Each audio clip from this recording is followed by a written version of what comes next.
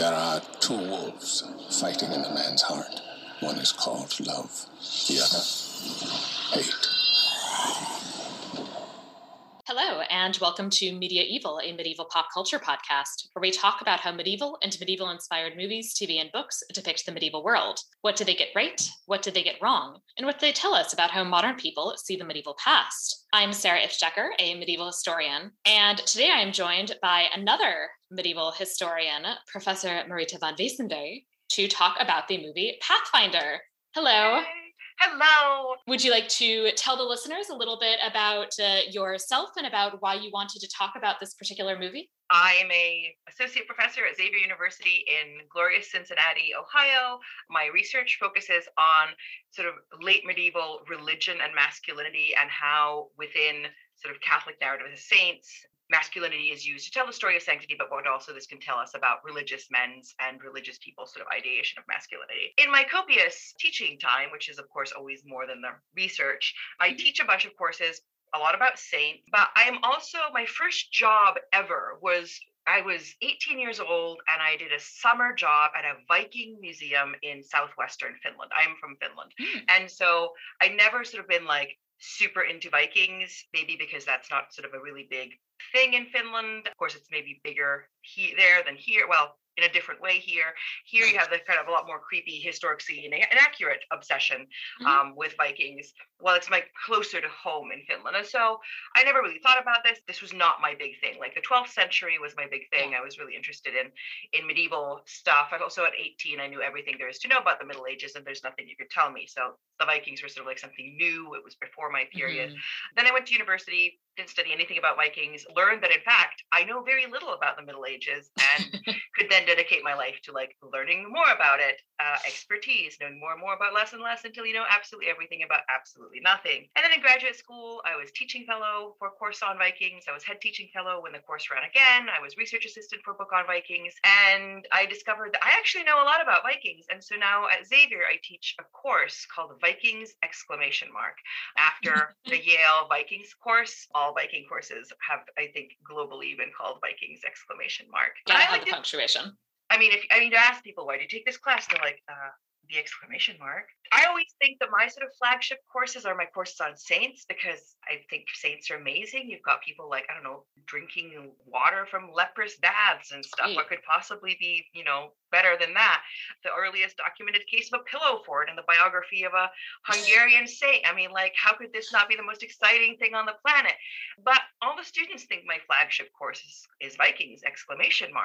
Which could be subtitled myth busting. Right. And so wanted to talk about this movie for a couple of reasons. One is that for my Vikings course, I have collected a list of movies, recommended movies, and I have a disclaimer that not all of these are good movies. Most of them are not good movies, in fact. And I love bad movies. Like if I'm like, to my husband, I'm like, we have got to watch this movie. He's like, no. I'm like, why not? Because if you want to watch it and you like it, it's going to be bad. The combination of a movie that I find really satisfying in many ways and talking about it with an expert in portrayals of the weird Middle Ages, the long Middle Ages, what the fuck Middle Ages, was very attractive to me as an idea. And also, I felt like you have not talked about this movie before, and this movie really deserves to be on this podcast. Absolutely. And of course, one of the inspirations for this podcast was listening to various bad movie podcasts. So when I had the delightful experience of having you and your husband to visit me in Memphis the other week, which will no longer be the other week by the time this is released, but is the other week at the time of recording. It should be noted that my husband emphatically did not watch the movie. He went and got Memphis style barbecue. So we should probably do a plug in for Central Barbecue. Was that it? Yes. Central Barbecue. Excellent. And then he sat and Googled the real estate market in Memphis while we watched this so that he would not have to be subjected to the horror that is Pathfinder, the movie. But we watched Pathfinder, the movie. A few details about Pathfinder, the movie. It came out in 2007 and stars Karl Urban as Ghost, otherwise known as Éomer. Shirtless Éomer is Pathfinder. Yes. Is Ghost in Pathfinder. Shirtless young Éomer. I think Yes. shirtlessness is its own character that should be credited. I think it should, actually. Character like ghost, and the next line would be shirtless. And it also is this really interesting phenomenon that I feel like there are a lot of things said in the medieval and early modern period where you can tell who the main character is by the fact that he has just less shirt than anyone else. Right. And so here he's fully shirtless, but there's a lot of movies where it's the main male character. He's got his shirt open like down, like halfway down his chest, whereas everybody else is buttoned up to the neck. Yes, and in Pathfinder we had the extra bonus. He's shirtless, but then he's also wearing like the stereotypical Native American bad costume loincloth. So we also have a lot of naked thigh and half butt cheeks. Yeah, we see a lot of Karl Urban. Yes, we do. The grayscale maybe helps a little bit to dim that. Right. It also stars Moon Bloodgood as a character who is credited with the name Starfire. I will note she is never referred to by the name Starfire over the course of that movie. She's never referred to as anything except she your daughter. You. Right. Mm-hmm. You know, pronouns, always important to pay attention to pronouns, especially if we have nothing else. So I will note she, first of all, she is best known for Terminator Salvation. That is her most famous role. I also will note she is not actually an actress of Native American background. Heilige Scheiße. I totally thought she was. Okay, I kind of did too. And then like something in the Wikipedia article, I was like, oh, okay. And then, did some digging and she is not. Okay, well, I completely just assumed that Moon Bloodgood, which is a great name and much better than Starfire, that she was Native American, but I am not an expert, so. Yeah, according to Wikipedia, she is not. I think just Bloodgood is actually like Dutch or something, and the moon part is like her parents are hippies. Okay, that makes sense. Yeah. Isn't it in Terry Pratchett's Good Omens, the main character is named like Pippin Galadriel Moonchild or something that. Right. Yeah. Completely pointless. That sort of thing. Yeah. Yep. Also stars Clancy Brown as our lead Viking gunner, who you can see, or at least, also never named, but you can also see or at least hear his voice in another pseudo-Scandinavian context, since he is the fire giant Surtur in Thor Ragnarok. I would never have known that. I only known him as the kind of antagonist Kurgan in the 1986 cult classic Highlander, which I look forward to somebody doing on this podcast. I have not seen that as of yet, but I have seen Thor Ragnarok, and that was the only thing that jumped out to me from his Wikipedia page. That makes sense. Yes. We also have Russell Means as Pathfinder, and this, I will note, is somebody who is actually a Native American actor, and he has played a number of very prominent roles in Last of the Mohicans, and he is in Pocahontas as Chief Powhatan. Cool. I think he's also a Native American social justice activist. Yes, or was, sadly. He actually died in 2012. Oh so, no. Rest in peace, Russell Means. Rest in peace, rest in power, insert whatever is appropriate culturally. Yes. Finally, Kevin Loring as the character who in the film, I was like, oh, his name is the silent one because he's mute. Apparently, according to the credits, his name is Jester, which makes if you say so, I suppose. No. Okay. All right. Okay, then. Great. Yeah.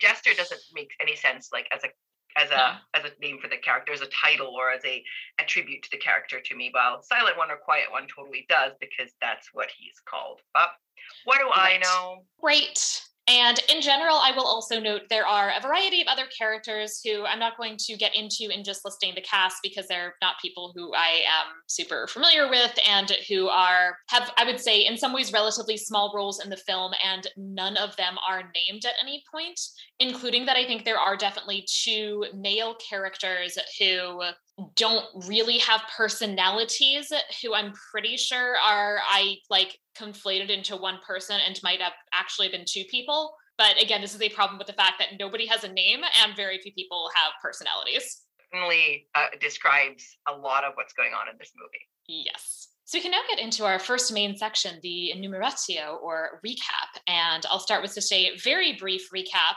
to orient us, and then we can get into some general discussion of the film. It begins with a Viking expedition that arrives in somewhere in North America, and the sole survivor, who is, I believe, the leader's son, is taken in by a local tribe who give him the name Ghost, I guess because he's so white. We'll talk about this. 15 years later, another group of Viking raiders arrives and destroys Ghost Village and kills most of its inhabitants, accompanied and occasionally helped by his tribe's Pathfinder, which also is, I guess, a title, really not a name, whatever. Pathfinder's daughter, who is also Ghost's love interest, of course, because she's the only woman in the movie. And, well, no, there's one other woman, but we'll talk about her in a moment. And a mute member of the tribe who also insists upon joining him. Ghost then manages to trick and eventually defeat the Vikings, leaving his people safe for the time being and earning the respect of his tribe. Yay!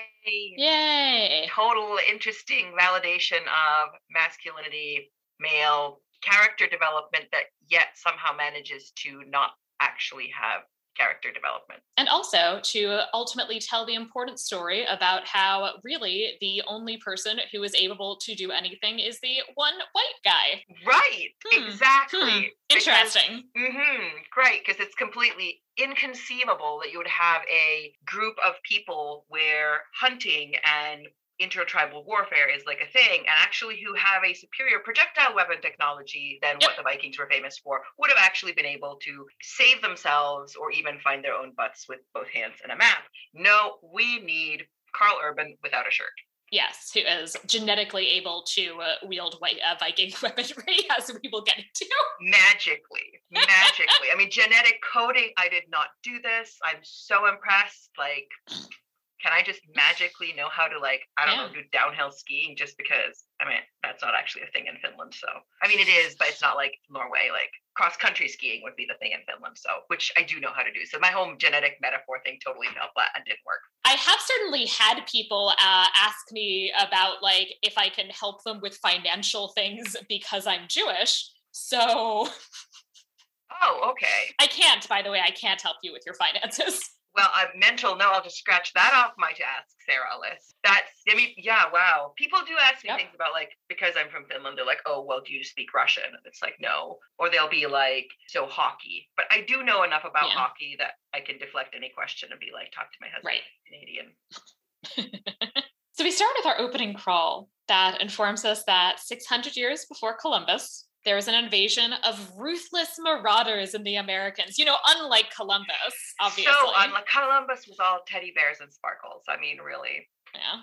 And they also talk about, I think the opening credits is something about they're, coming to settle. Yes. Which is the only time we get any hint of any kind of settling interest. They seem to have no interest in settling in terms of what we actually see in the film. We'll get to that later, but if you think about sort of actual sort of Nordic, Icelandic descriptions of the Norse coming to the Americas, there's actually interest in, if not settlement, at least exploiting resources. Basically, they're not just out there to, as bloodily as possible, kill everyone else. So if they're talking about settlement, you'd think there'd be things like, oh, I don't know, women, trade, or tools, or trade. Oh my gosh, trade! How shocking! But no, settlement here equals mindless genocide. Which again is arguably much more characteristic of Columbus's expedition than it is of this one. But we'll talk about that. We'll talk about that more. We also are told that the reason that they were not able to carry out their genocide is that something stopped them, and that what follows is the legend.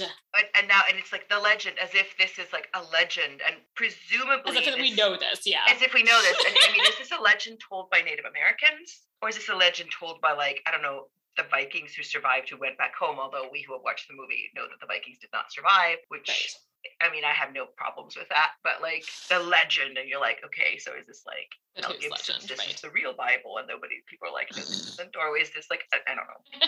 Well, Braveheart too begins with that, like, this, like, historians say this isn't how it happened, but they're wrong. It's like, are we though? Are we?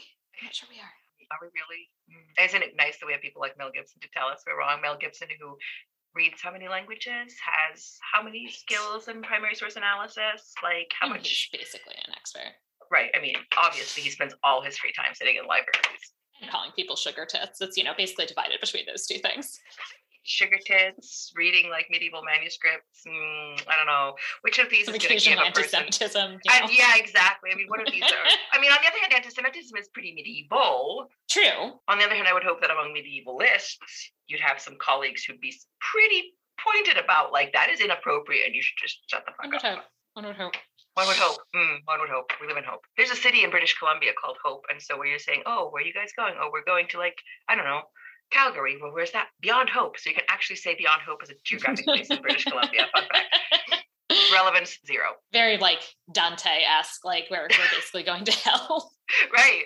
In Finland, there's also a location. No offense to Calgary. No offense to Calgary, right? But there's actually in Finland, there's Jerusalem and hell or neighboring municipalities, which I also find really entertaining. That's amazing. Mm-hmm. We learned what the legend is. And so we see this white horse, and we learned that there's this idea of this white creature as an omen. Foot, fleet, was it, how did they express it somehow really? Fleet of foot and white as snow.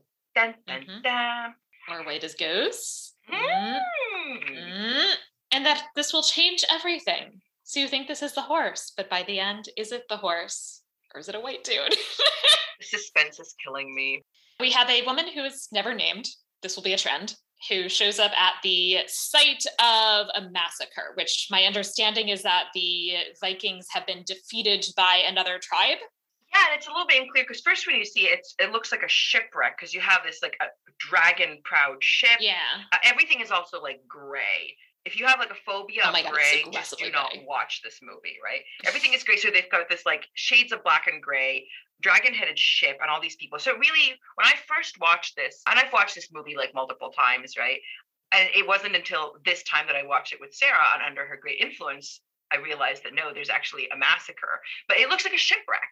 Like the shipwreck, and it's kind of been blown onto the shore and everyone's dead. And then later we have a flashback from Ghost when there we learn that it's actually a massacre. Right. While she's going through this massacre and finding, some gray corpses and all of that, she also finds a child. Yeah. Go through a alien ship and just like go through it alone. And, you have suddenly like corpses that shift and, land in her face and she screams. Like I would totally continue going through there. Yeah, definitely. But I guess it's good that she does because she finds a child who clearly has been through a lot. We can tell that he's been whipped and he also is kind of freaking out. He holds up a sword at her, which he does not seem to know how to use at this point, which I think is interesting. And important for later. Important. She does convince him to drop it and takes him with her. Yay. And at first her tribe is hesitant to take him in. They describe him as an evil spirit that has never seen the sun. He's white, everybody. He's very white. I mean, I wonder to what extent that sort of emphasizes his whiteness, or to what extent that sort of plays on this idea of, the Northmen, Vikings. Right. I mean, if we're, a discerning audience who has not read the back cover of the DVD, right, we might not realize, that this is people from the North. This is like dragon ships and stuff like that. But anyway. And our horned helmets cough. Except I don't think we've seen any of the horned helmets. Oh, we haven't? Oh, okay. I don't think at this point we haven't seen horned helmets, They agree that, it would be really mean to not take in the child, and also that destiny means that they should take in the child and all that. So they agree to it. He is able to grow up and in this tribe. Oh, and we do also have the flashback, which indicates that the reason why he was whipped is because his bad dad, Viking dad, got mad at him because he wouldn't murder a child. Which is where we discover it's a massacre. Ghost refuses to murder a child. Therefore, is there some kind of innate goodness in him? And then he's whipped. But it's also fascinating. We see this after he sort of wakes up. They've been told like, the council is discussing this and they're like, oh, they're expressing this fear that he's going to turn on into, this evil marauder like his father's. And then he's asleep and he kind of starts awake from this nightmare, flashback whipping, and he finds a sword, which of course they very conveniently left by his furs where he's sleeping, because that's totally what I would do. I would leave this like alien sharp object next to a child who's sleeping. He's like, what, 12 maybe? Clearly. And then he goes with the sword and kind of looks over his rescuers, who will become his sort of mom figure and the chieftain dad figure. And then he doesn't kill them, even though there's clearly some kind of a tension. Right. So instead he goes like an angstily. I mean, we're talking German hero metal record cover, angsty, sword point down, leaning on the pommel by the fire. And then the Native American woman who finds him is sort of like, has this like, oh, poor child. And it's like, angsty. And this is actually a moment that is slightly less gray. Right. But don't think it's a positive vibe. And I will also note that I think this is the beginning of this film having what perhaps unintentionally is a deeply muddled message about the extent to which genetics defines who you are. Mm-hmm. I think that really is a pathfinder. Genetics. Yes or no, genetics. Is it the solution to everything? Which plays in very problematically into some of the attitudes that particularly white power movements and white supremacists in the United States, but also other parts of the world have about like Vikings and genetics. And I mean, and that's of course just a tip of the iceberg of a broader obsession that we have about genetic patterning. Mm-hmm. You'll show up someplace and people are like, oh, you're from Finland. My dad's Swedish. And then I'm like, nej men vad trevligt, varifrån i Sverige? And then like, my great grandfather moved here. I'm like, oh, as a European, that doesn't make any sense. Like I don't mean that statement. I know Swedish, right? But it's nice that you can pick from, your however many ancestors and pick that this week I'm going to identify. I mean, some people, of course, it's not just a week by week, but this like over determinism of genetic, like, oh my gosh, I did a, 24andMe test. And it turns out that X percentage of my genetics is whatever. And now I'm going to like Dutch. And now I'm going to start serving gestampemuis when like I have a child or something, like, because that's a Dutch tradition. Right. Which, of course, is really problematic, like this genetic determinism. And then considering we have a huge swath of the population for whom any kind of background has been removed through enslavement. But anyway. And don't have the option, right, of necessarily knowing precisely what their ancestors' traditions were. Right, exactly. Right. And yeah, there's this obsession with genetics, which we see in this movie very clearly. I find that very, in many ways, fascinating, but also problematic in modern American culture. Like, yes, it's nice to do a genetic test to find out if my baby is like, do I have to think about possibilities of my child having some kind of a genetic problem? Are they going to be able to be born healthy? I mean, these are interesting questions, but then you have questions of what are we going to do with this information? And And that is, of course, part of this really broad iceberg of genetic obsession, which I completely agree with you is really a big part of this movie. I will say also my parents have had their, 23andMe things. And, my dad is very smug at the fact that it was exactly what he expected based on his genealogical research. And my mother, initially it was like, oh, you're like 98% Ashkenazi Jewish. And then they got back to her and they were like, no, actually we like reran some stuff and you're just 100% Ashkenazi Jewish. 98, 100. Yeah. But that can be a really good sort of interesting, that's a really interesting sort of, if you've done all this genealogical research, I mean, that can be really fascinating, interesting way of validating that as well, or sort of figuring those things out. Yeah. So it's a nice kind of confirmation of your research. And so that's fun. But, I would say, that side of the family is mostly, although not exclusively German. And, it's not like we sit around and do any particularly German familial things. My cousin is really into genealogy and has traced all this. And I'm sort of like, yes, he could totally do this. But for me, I just feel like, and, my mother's American, but I'm from Finland. And like, sure, I have genetic matter that has come from Europe to America and then back to Europe through my mother. But I feel like I'm from Finland. Genetics just doesn't matter, in that context. This having been said, I did inherit genetically a bad back and knees and stuff. And, that's genetics too. Right. Yeah. I inherited terrible ankles from my father's side of the family. So. I mean, what can one say, right? But this is also nothing that would have impacted our ability to magically wield swords, for example, or magically sail ships or ride horses. So right. Of course maybe not. Maybe it would. Is there like a Ashkenazi Jewish super weapon that you're not telling me about that you could banking? I mean, I'm like, I can't think of anything that isn't just like an uncomfortable anti-Jewish stereotype. Right. Magically know how to live in a city. Right. Yeah. We magically know how to live in cities and manage money for other people. Right. Absolutely. It's my people. So we're now 15 years later, and the child has grown up into gratuitously shirtless Karl Urban. And often half ass cheek, naked ass cheek, Karl Urban as well. And thighs, if you like thighs. But this is more of a chest. You've got it all pretty much. Really. Yeah. But you've got a little bit. I mean, except for, male full frontal nudity, but other than that, you've got a little bit of everything. Well, you don't have a lot of female nudity. I don't think you have any that's female true. nudity. I think you might see down to like halfway down our girl interests throat and her hands. Right. Like collarbone and cleavage. Although they do make out. They do have sex, and I think we might see her legs at that point. I think we see like a silhouette, like it's far enough away that you don't get much of a view. Right. Mm-hmm. So basically, this is a gratuitous semi-naked Karl Urban movie. If you were in this for Moon Bloodgood, no. You do not see anywhere near as much of her as you see of Karl Urban. His tribe is about to embark on what I think is supposed to be some kind of trading trip, and the Pathfinder is going with them, which is surprising because he doesn't normally go on trips like this.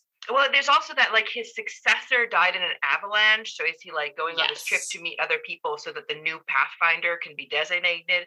And, you know, who the Pathfinder is, you know, is this a shaman? Is this, like, a chieftain figure? I found that person who's really good at, like, figuring out where's north and south. I mean, given that it's all gray and we never really see the sun, I think knowing how to figure out north and south is important.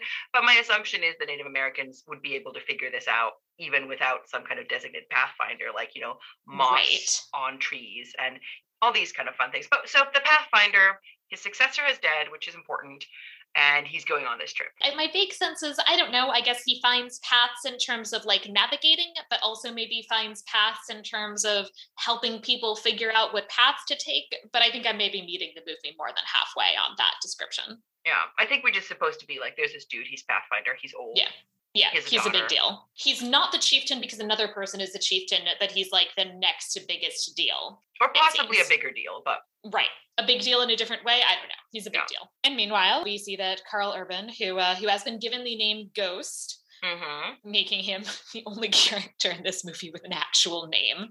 Which I think it's safe to say that this is actually his name. He's called Ghost, and the only other person that's called like as if it was a name maybe is like the Quiet One or Silent One. That could be his name, or it could be just a description. Pretty much everybody else. I mean, Pathfinder, I feel like that's really a title, not a name. And I think it's very clear that it's very clearly a title, and Ghost is very clearly not a title. Every single other person in this movie, in the credits, they are named. In the movie, no one ever says their names. This is not looking good for the If-Decker test, I'm saying. It isn't, no. He stares creepily at a woman who, again, does not have a name. But we do know that she is Pathfinder's daughter. There is also a guy who's a warrior in the tribe who is clearly also interested in her. And he's kind of like glowering at Ghost and like refuses to shake his hand or something. I just call him alternate boyfriend because he, again, does not have a name. And they very clearly do sort of a classic setup of girl love interest and then alternate boyfriend 1, hero, and alternate boyfriend 2, who may or may not die. I mean, this is the way all movies work. Either they end up like not dying or like acquiescing and being like, oh no, she's better off with you. Right. So now we know that this is going to happen and his chances of survival just plummeted by his glowering. Yes. And the sort of young men we learn are braves. That is their title, brave. Yes. And I feel there needs to be some kind of pompous music accompanying that, but I'm not musical. Ghost, however, is not accepted as one of the warriors or braves of his tribe because he is still too haunted by the demons of his past, and that disqualifies him, I guess. Despite being the shirtless one who's clearly most stripped of the whole cast, he is not, in fact, a brave. And but somehow he works himself into I don't know if it's a sweat lodge or if it's a tent where a Pathfinder's daughter is painting a red substance onto people's brows. So he's somehow like sitting in the circle, but nobody stops him before coming into the tent. There seems to be some kind of a ritual going on, and nobody's like, hey, dude, you're not a brave. You shouldn't be here. It's like so you can't participate in the ritual, but and it's like this isn't interrupted until she's literally gotten some of the. I mean, I'm thinking it's like red ochre or some kind of dirt, or paint made from earth being put on his brow, and I'm like, no, he's still haunted by demons of his past. And he questions his identity. His mother tells him that he is born to the dragon men, but that he is ours. And I do love that he has maintained his English accent. I mean, somebody has to. But there's some, I mean, of course, it's an English accent, not a Norse accent or like Icelandic accent or whatever it would be. Although when it comes to languages, it is sort of interesting. I mean, they're you can kind of tell who the good guys are. It's who is speaking a language that the audience can understand. And so it's the Native Americans who are speaking English, and in this case with this sort of British Commonwealth accent. And I always imagined he was from New Zealand because I saw him in Lord of the Rings, which was filmed in New Zealand. So my logic is faulty there. I know nothing about Karl Urban. That is sort of interesting that they're speaking like the audience language. And that's a really clear indicator that these are people that we need to sympathize with. Although we already knew that. We already knew that we needed sympathizers then with them. He is indeed from New Zealand. I just confirmed. So he has a Commonwealth accent. Yes. The Vikings return. Oh no, say it isn't so. They love some child slaughter. It's their favorite hobby is just slaughtering children. I mean, but because there's no monks in North America. Otherwise, children would be much safer because they just go slaughter monks. I mean, isn't this what the Anglo-Saxon Chronicle and all these European texts are always saying about Vikings? They're slaughtering people left, right, and center. Obviously, there's no Christian monks in North America, so they have to slaughter children. I mean, what can you say? Genetic determinism as created by, I don't know, Christian chroniclers. Stab first, ask questions later. Exactly.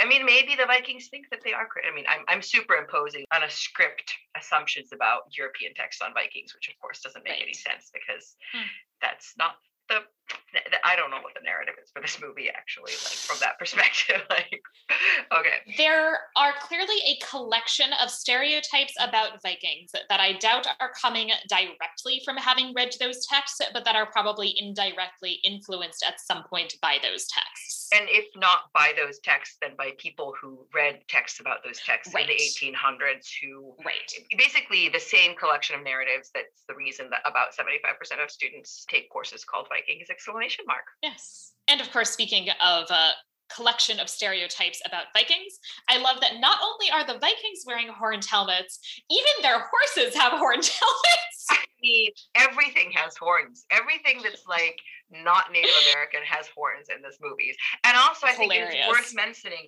you have the stereotypical sort of Viking horned helmets, which are the horns are pointing up. But in this movie, they're sort of curved down, sort of, which is, except the horses' helmets. The horses' sort of nose horn helmets things, they're pointing up, but the actual people's horns are like curved down, and they're sort of like, they're special. It's like, I mean, okay, it's different. It's still wrong, but it's different. Exactly. We kill a lot of people. We have some dogs eating some corpses. That's always a good one. And we sort of introduced also to this sort of like the Return of the Vikings. You have this girl, Pathfinder, and this girl. I mean, by girl, I mean not the girl, but a girl, unnamed teenager, a child. They're out, and they seem to not be together, although we don't discover that until later. And then this girl comes across the kind of sudden movement, jump scare movement, dude with really horrible helmet and bad hair and bad teeth and skin. I mean, like the amount of black makeup these people put on. Like, I am dirty black makeup. Yeah, it's one of the things you see a lot of in movies set in the Middle Ages is that not only do you have this grayscale filter, you also have people who just put dirt on their face. Yes. Like it's that they're just clearly trying to create the impression that people in the Middle Ages just walked around just literally encrusted in filth visibly constantly. Totally. His mother is dead because of course she is. Of course, because they come upon this girl and then they attack the village and of course they kill the mother. What are mothers for? Unnamed mother. The village elder or the chieftain, I'm not sure exactly who he is also captured. And he's the one who is at least given the opportunity to engage in combat with them. But of course, he doesn't know how to use a sword, so that doesn't go so well. And it's also interesting. Everyone else is killed. And then it sort of seems as it playing on this, like, oh, we are cruel, horrible, dudes. And so now that we've killed everyone and nobody else, now we can have our fun. And now we're going to kind of watch somebody kind of slowly torture or kill this dude with a sword, whom he obviously doesn't know how to use. Right. But they do claim that it is an act of honor that they are giving him death by the blade and the opportunity to technically defend himself, which I don't feel like makes a lot of sense in this context, but I guess kind of sets up something toward the end. Yes. Ghost arrives. Immediately, they, of course, comment on the fact that he looks different. And also, fortunately for him, he genetically immediately knows how to use a sword. He knows how to ride use a shield. Yes, and ride a horse. I mean, this is amazing. Later, we sort of get this vibe. I mean, we got this vibe when he was told, like, oh, you can't be a brave, that he takes the sword, this, the sword that came from the ship, and he's, like, swinging it around, looking like he knows what he does. So maybe he's been like practicing it in some glade someplace. I mean, in a world before YouTube, you could just like take this tool and kind of become this magic guru. No, this is definitely a genetic. You are a Viking and therefore you magically know how to use a sword and shield and ride a horse. Yes, because there's zero explanation in the movie for the shield or the horse. The sword, he at least had a sword, but there's nothing that leads us to think that he was, consistently trying to practice with or use the sword based on vague memories he had of other people doing so or anything. No. So yes, it makes no sense that him and only him can perfectly wield all of these specifically Viking weapons. Absolutely. And it's either genetics or it's magic. But later in the movie, we discover it's like the genetic aspect. Genetics. I should start a big. I mean, just totally. So he is able to mess up one of them in combat. He cuts up his eye, basically. He also snowboards away on his shield to escape. That is a moment of beauty. I can accept someone raised in a cold climate with mountains, kind of knowing how to quote unquote snowboard. Where exactly these mountains are on the eastern seaboard is a little bit of a mystery. I don't know. But... And also, of course, it's one of these classic scenes that you have in this sort of movie where he snowboards off a mountain into a lake, and it's you would be dead. Mm-hmm. You would have broken every bone in your body when you hit the water. And then die of hypothermia. Yeah. Although seasons are a little bit weird in this movie. You can be in winter and then suddenly it'll be all muddy and rainy and drippy. And so maybe that was why he could survive is it was winter in the mountains, but I don't know, spring or fall or something in the lake. I don't know. But, yeah, the seasons change every 2 miles basically in this movie, it seems. Yep. Yes, they certainly do seem to. But as long as it's gray, right? Seasons and hypothermia are, I think, modern inventions, according to this one. That makes so much more sense. Of course. Silly me. The Vikings are very grumpy about this turn of events. They do sew up the guy's eye. Wait, okay, they sew up the guy's eye, but then doesn't he, after that, just murder him for fun because he's mad that he screwed up? Or does he murder somebody else? I think it's there's this other guy who's a little bit hesitant about sewing up the eye, and then the Gunnar, the chieftain, is just do it, but then he kind of jabs him or something, and then he just murders him. You see this very thick yarn. It's not even thread, needle and thread. It's like a darning needle and a yarn hanging from his face. And then he kind of sews it up himself. But on the other hand, manly men know how to do needlepoint and sew. So maybe he can manly man sew his own face up, right? There you go. They are not speaking English. They are, what language are they actually speaking? I know they're supposed to be speaking everything Norse, I saw on this was that they're speaking Icelandic. And there's definitely moments that I'm yes, that is Icelandic. And they actually even call the Native Americans with the term skreling from the Vinland sagas. But then there's other moments when I'm that sounds really German. And with sentence structures, I'm that doesn't sound like Icelandic to me. Either they tried to kind of general, it could be just that the different actors have different accents because they have different linguistic skills. It could be a case of, you see this in a variety of movies, for example, The 13th Warrior, where you have actual Nordic actors and they're just speaking their own languages, which is actually pretty reasonable to think that people would have spoken their own dialects if they're mutually intelligible. I certainly can have a conversation with somebody from Norway and Denmark and so forth, speaking our own languages. It's increasingly hard because it's just easy to slip into English. So it could be that you have actors from various Germanic speaking places. Yeah. It could be just accents. There's a variety of things that could be going on there, but they're speaking, let's say, Icelandic. I think that overwhelmingly it is Icelandic, but then there's moments of better or worse grammar / pronunciation, especially pronunciation, which is fine.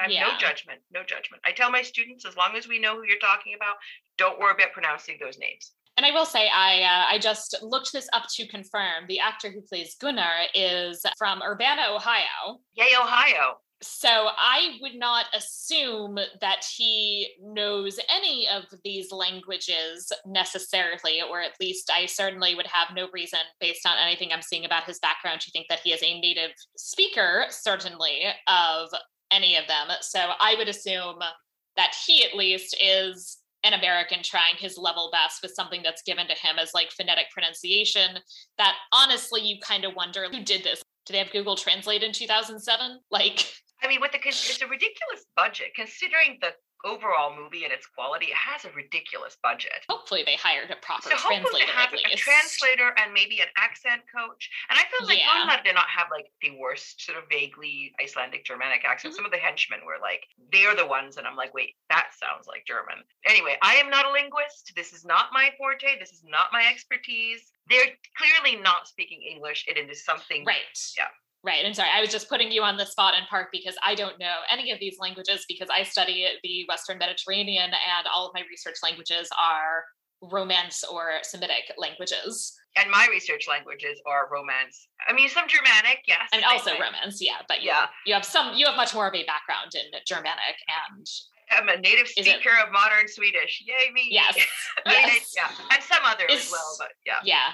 Is Swedish considered a Germanic language? Yes. I realize I don't actually know. Swedish, Danish, Norwegian, Icelandic are all Germanic languages. Then Finnish, which I'm also a native speaker of, is a Finno-Ugric language and like not related to, it's like a secret superpower. It's like such an alien language compared to Germanic languages. But, Estonian, people will be like, oh, but you must understand Hungarian. And I'm like, you realize that like Italian and English are closer related than Hungarian. I mean, I literally... a good friend who's Hungarian and, being over there and like she's talking to her kids, I can only from context tell what they're talking about. Otherwise, I have no clue what these people are saying. So how languages, I mean, most people just don't know how languages actually work, which is fine. Right. But Finnish is definitely like out there. My family several generations back were Hungarian speakers. Oh, cool. Hungarian is such an interesting and neat language. Yeah. On one side of my mom's family, that's the last place that they were before coming to the United States. Do you feel like you should just be genetically predisposed to just be able to magically cook any kind of bell pepper or peppered goulash, just like without any recipe, just magically know how to do it? And Hungarian, of course. And speak Hungarian. Absolutely. I mean, if your life was written by the same people who scripted this movie. I would just pop into Budapest and all of a sudden I'd be fluently speaking Hungarian and cooking goulash in a week. I could probably cook some goulash with a recipe, but according to whoever wrote the script, you would just magically know it, genetically know it. There would be no recipes, I mean, the goulash is in my blood. Exactly. Ghost has no like sword manuals either. True. Ghost goes and manages to reach, and I guess it's another tribe, but that's also where the survivors from his own tribe, which include Pathfinder and his daughter and like a couple of these other warriors. Yes, right. Yes, the people who were in this trading party weren't in the village when everybody got killed. And so they're now, with this in this other village. And so he joins them.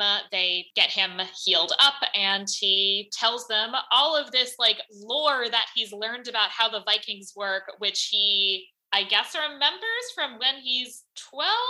On the other hand, because he's basically saying that all they know is murder, all they know is slaughter. I mean, arguably that is the only thing he's seen, but he does sort of make it not just like, this is what they did. He's like, oh, and this is all they know. Like, this is like, so maybe it's from what he remembers as a child.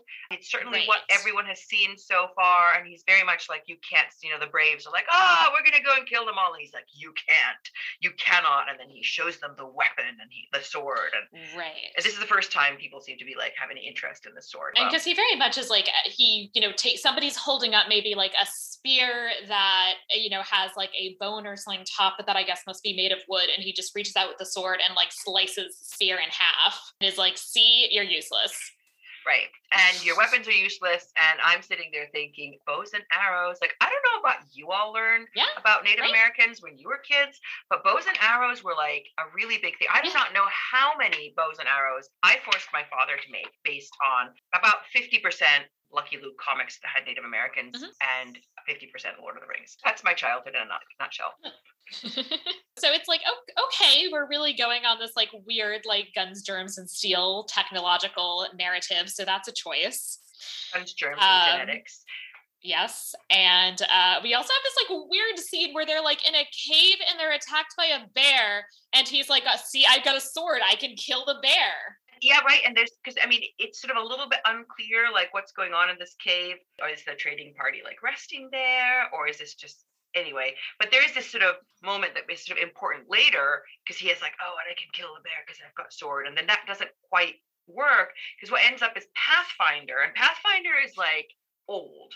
He's like, whatever, old is in this context, that's what he is. He does this sort of like bowing down in front of the bear, and you're like, oh, his secret magic Pathfinder skills. And no, the bear attacks him and he lifts his spear, and then the bear impales himself on the spear. And this will be important later. The Pathfinder will appear to Ghost in a vision. No, not a vision, just as he's about to be drawn and quartered by the Vikings. If you are not strong enough to kill the bear, use the bear's strength to kill it. Yes. And so this is what Pathfinder does in the cave, is that he uses the bear's strength to kill it. He's like, he knows that when he's like, seems small and whatever, I don't know, breaks eye contact or something, that the bear's going to attack him. And then he just lifts his spear up and end of bear. Yay. Right.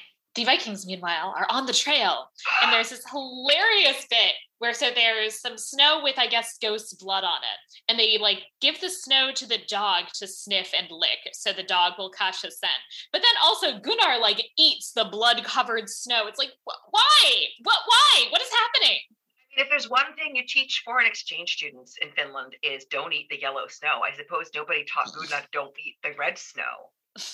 He just missed that. He just loves blood so much. Yes, he just loves blood. He's just gonna eat the blood. Yeah. Apparently maybe it makes him like better able to, I don't know, ingest. Maybe he's trying to ingest like Ghost's magic, knowing how to ride horses abilities. I don't know. But they're definitely on the trail. Ghost then tries to go off on his own so that he alone can fight the Vikings, because only he, another white man with a sword, could possibly defeat them or even possibly survive. Right, possibly. Because first he's like, no, and nobody can. And then he goes off in a different direction from the main group.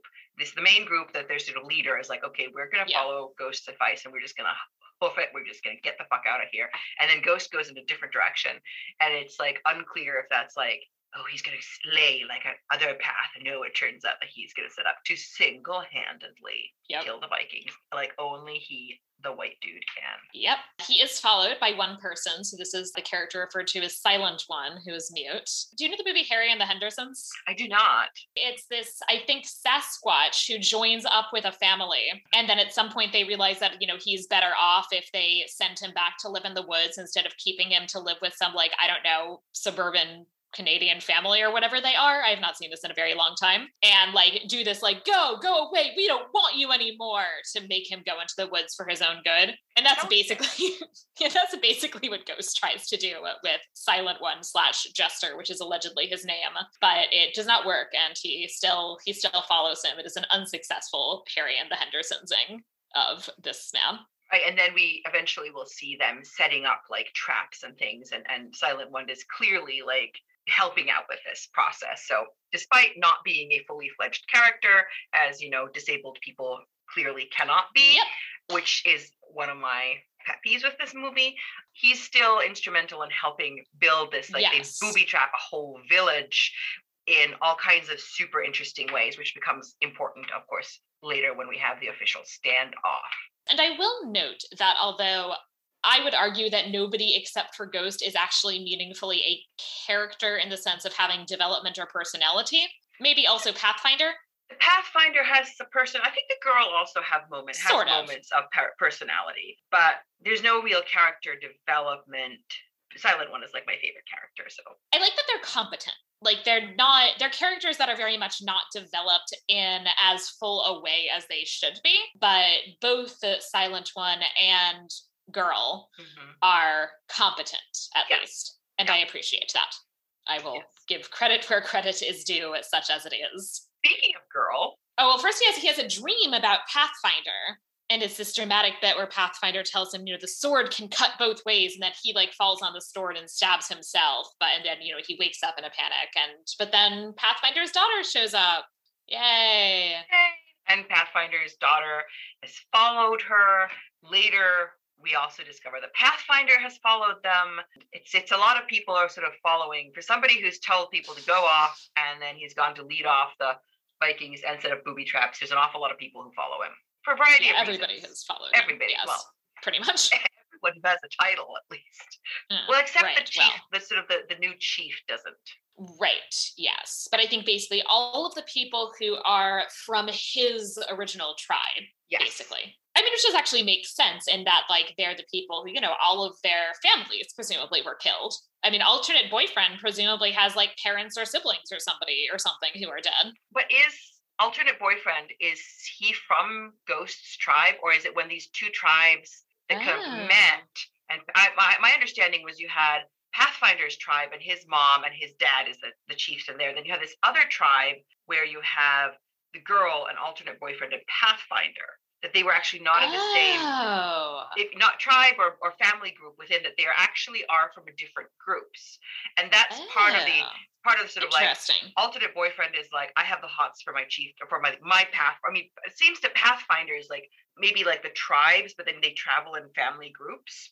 Right. Alternate boyfriend is in the same like family, like not family, like group. I feel like I should. But he does seem like he knew Pathfinder's daughter already, right? I mean, him creepily staring at her is not the first time they've met. She knows him. And I think it has to, I mean, that whole, like, these different kind of groups, I feel like I should run across the hallway and ask my colleague who works on Native American history and be like, so dude, how does this work? They're like, a nation, like, I don't know. Okay. And then you have like different groups within them. And so they would have interacted with trade and known each other and like be familiar. And then it's one of those like, oh, and now we're going to kind of get together and meet up and do stuff like we always do. There's some kind of like a coming together ritualistically celebration. Children are like, oh, quiet one, yay, play with me. And then quiet one plays music. So he's clearly not deaf, but he is mute. And then there's that whole like staring daggers establishing rivalry thing. And then one group goes off and does something. So maybe it's like they were just passing and they're like, oh, like, let's go hang out with these people who are over here because we always do that. I think there is like, they do know each other, but they are from different groups. So I don't think it is the people who are originally from Ghost's group who follow him, except I think the Silent One is from his group. Right. Yeah. Anyway, so he and Pathfinder's daughter have sex. Silent One is, I guess, just like sitting in the corner awkwardly during this. Probably having a cup of coffee off screen, wondering why he agreed to the job. Although, I do like his character. Much more interesting than Ghost, that's for sure. Absolutely. I totally ship the Silent One and the girl, actually. Yeah, okay. I mean, honestly, anybody but Ghost. Well, I'm not sure about Gunnar either, really. Well, no.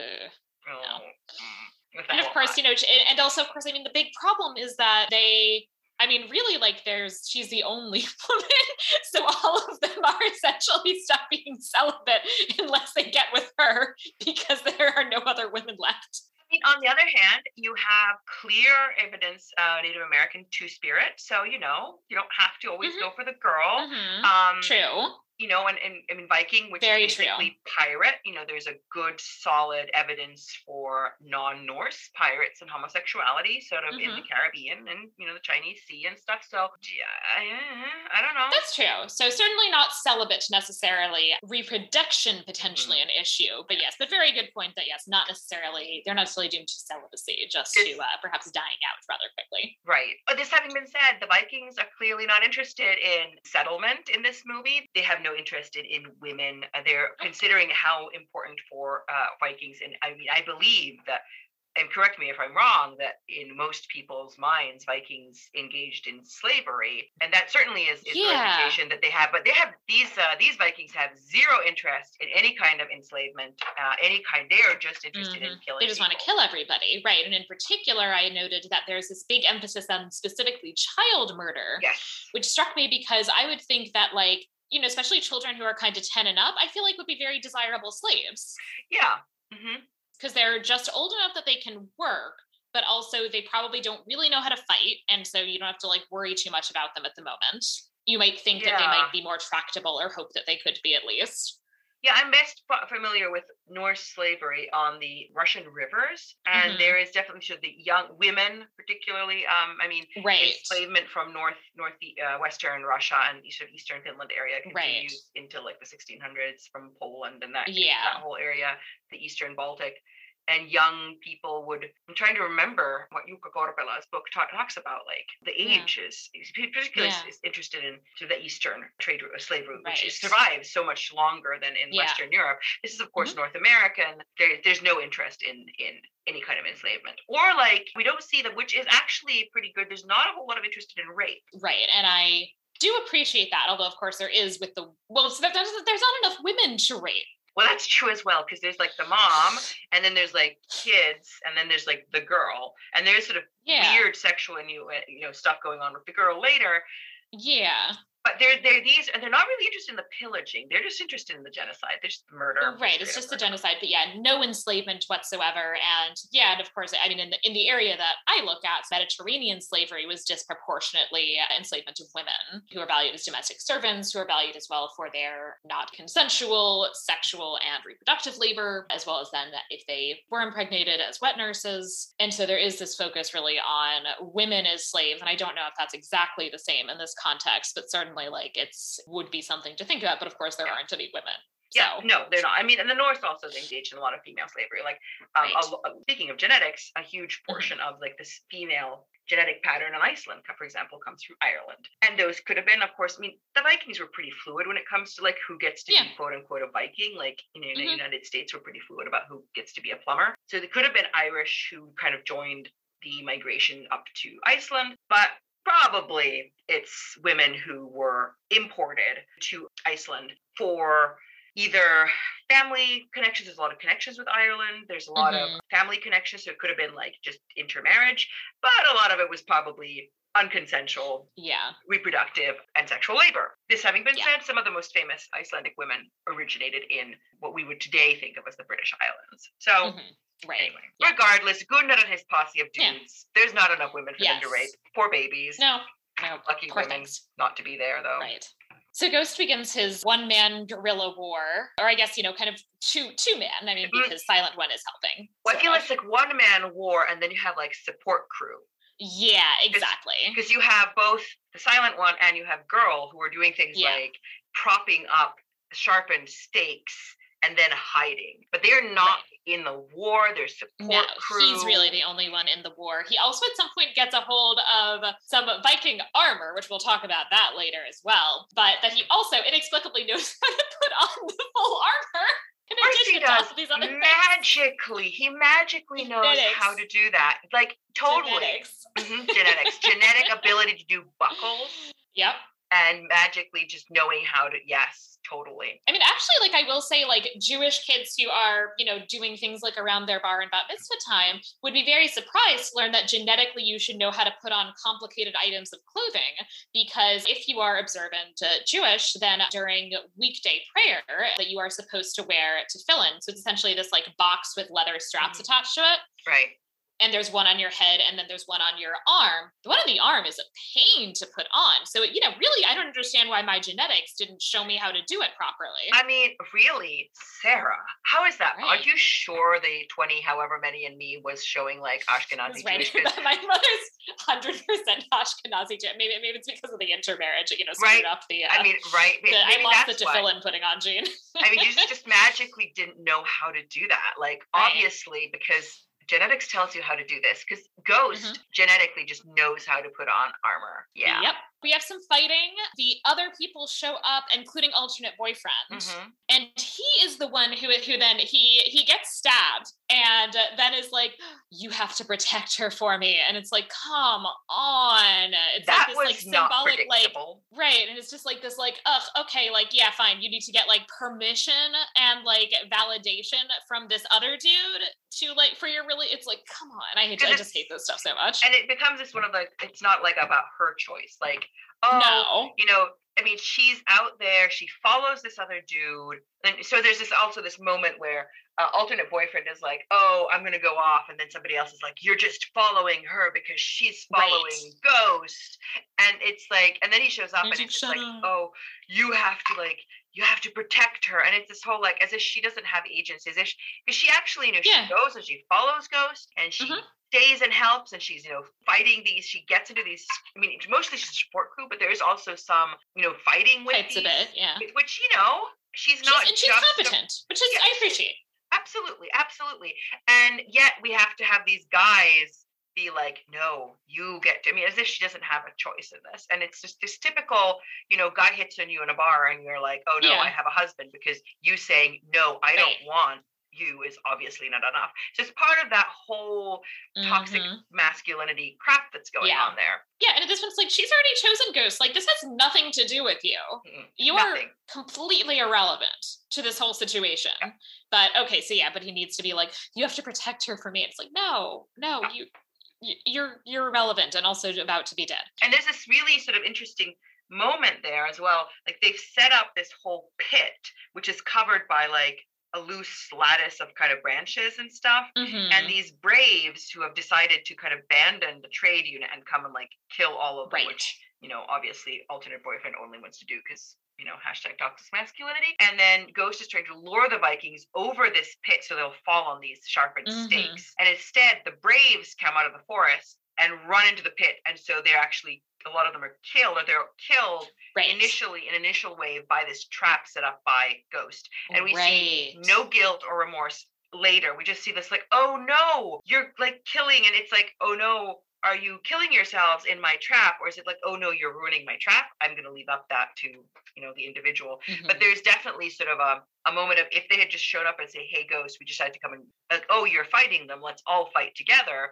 Instead, it's like these competing men, alternate boyfriend and his braves, and then Ghost and presumably Silent One, although he is completely marginalized. And this sort of like ways, and of course, again, it's like not the Native American and their fighting abilities and their sort of ability of, look, I don't know, knowing the trade and being like really good hunters that enables them to protect their people. No, it's white dude with his genetic ability to put on armor and like dig booby traps that kind of gets to save the day. Right.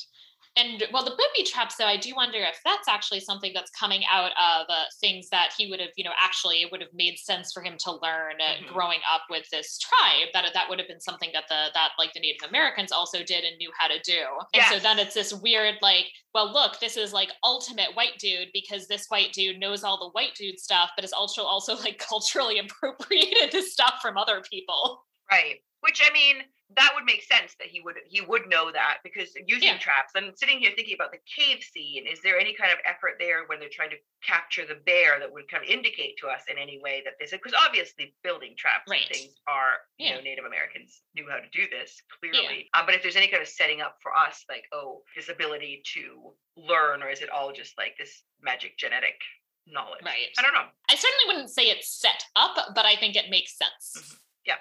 Oh, right. And there's also this bit where they're in this other cave that has like a lot of like decorative skulls happening. You gotta love the like skulls as household decor and as handy weapons. I think Girl actually like hit somebody over the head with a skull at some point.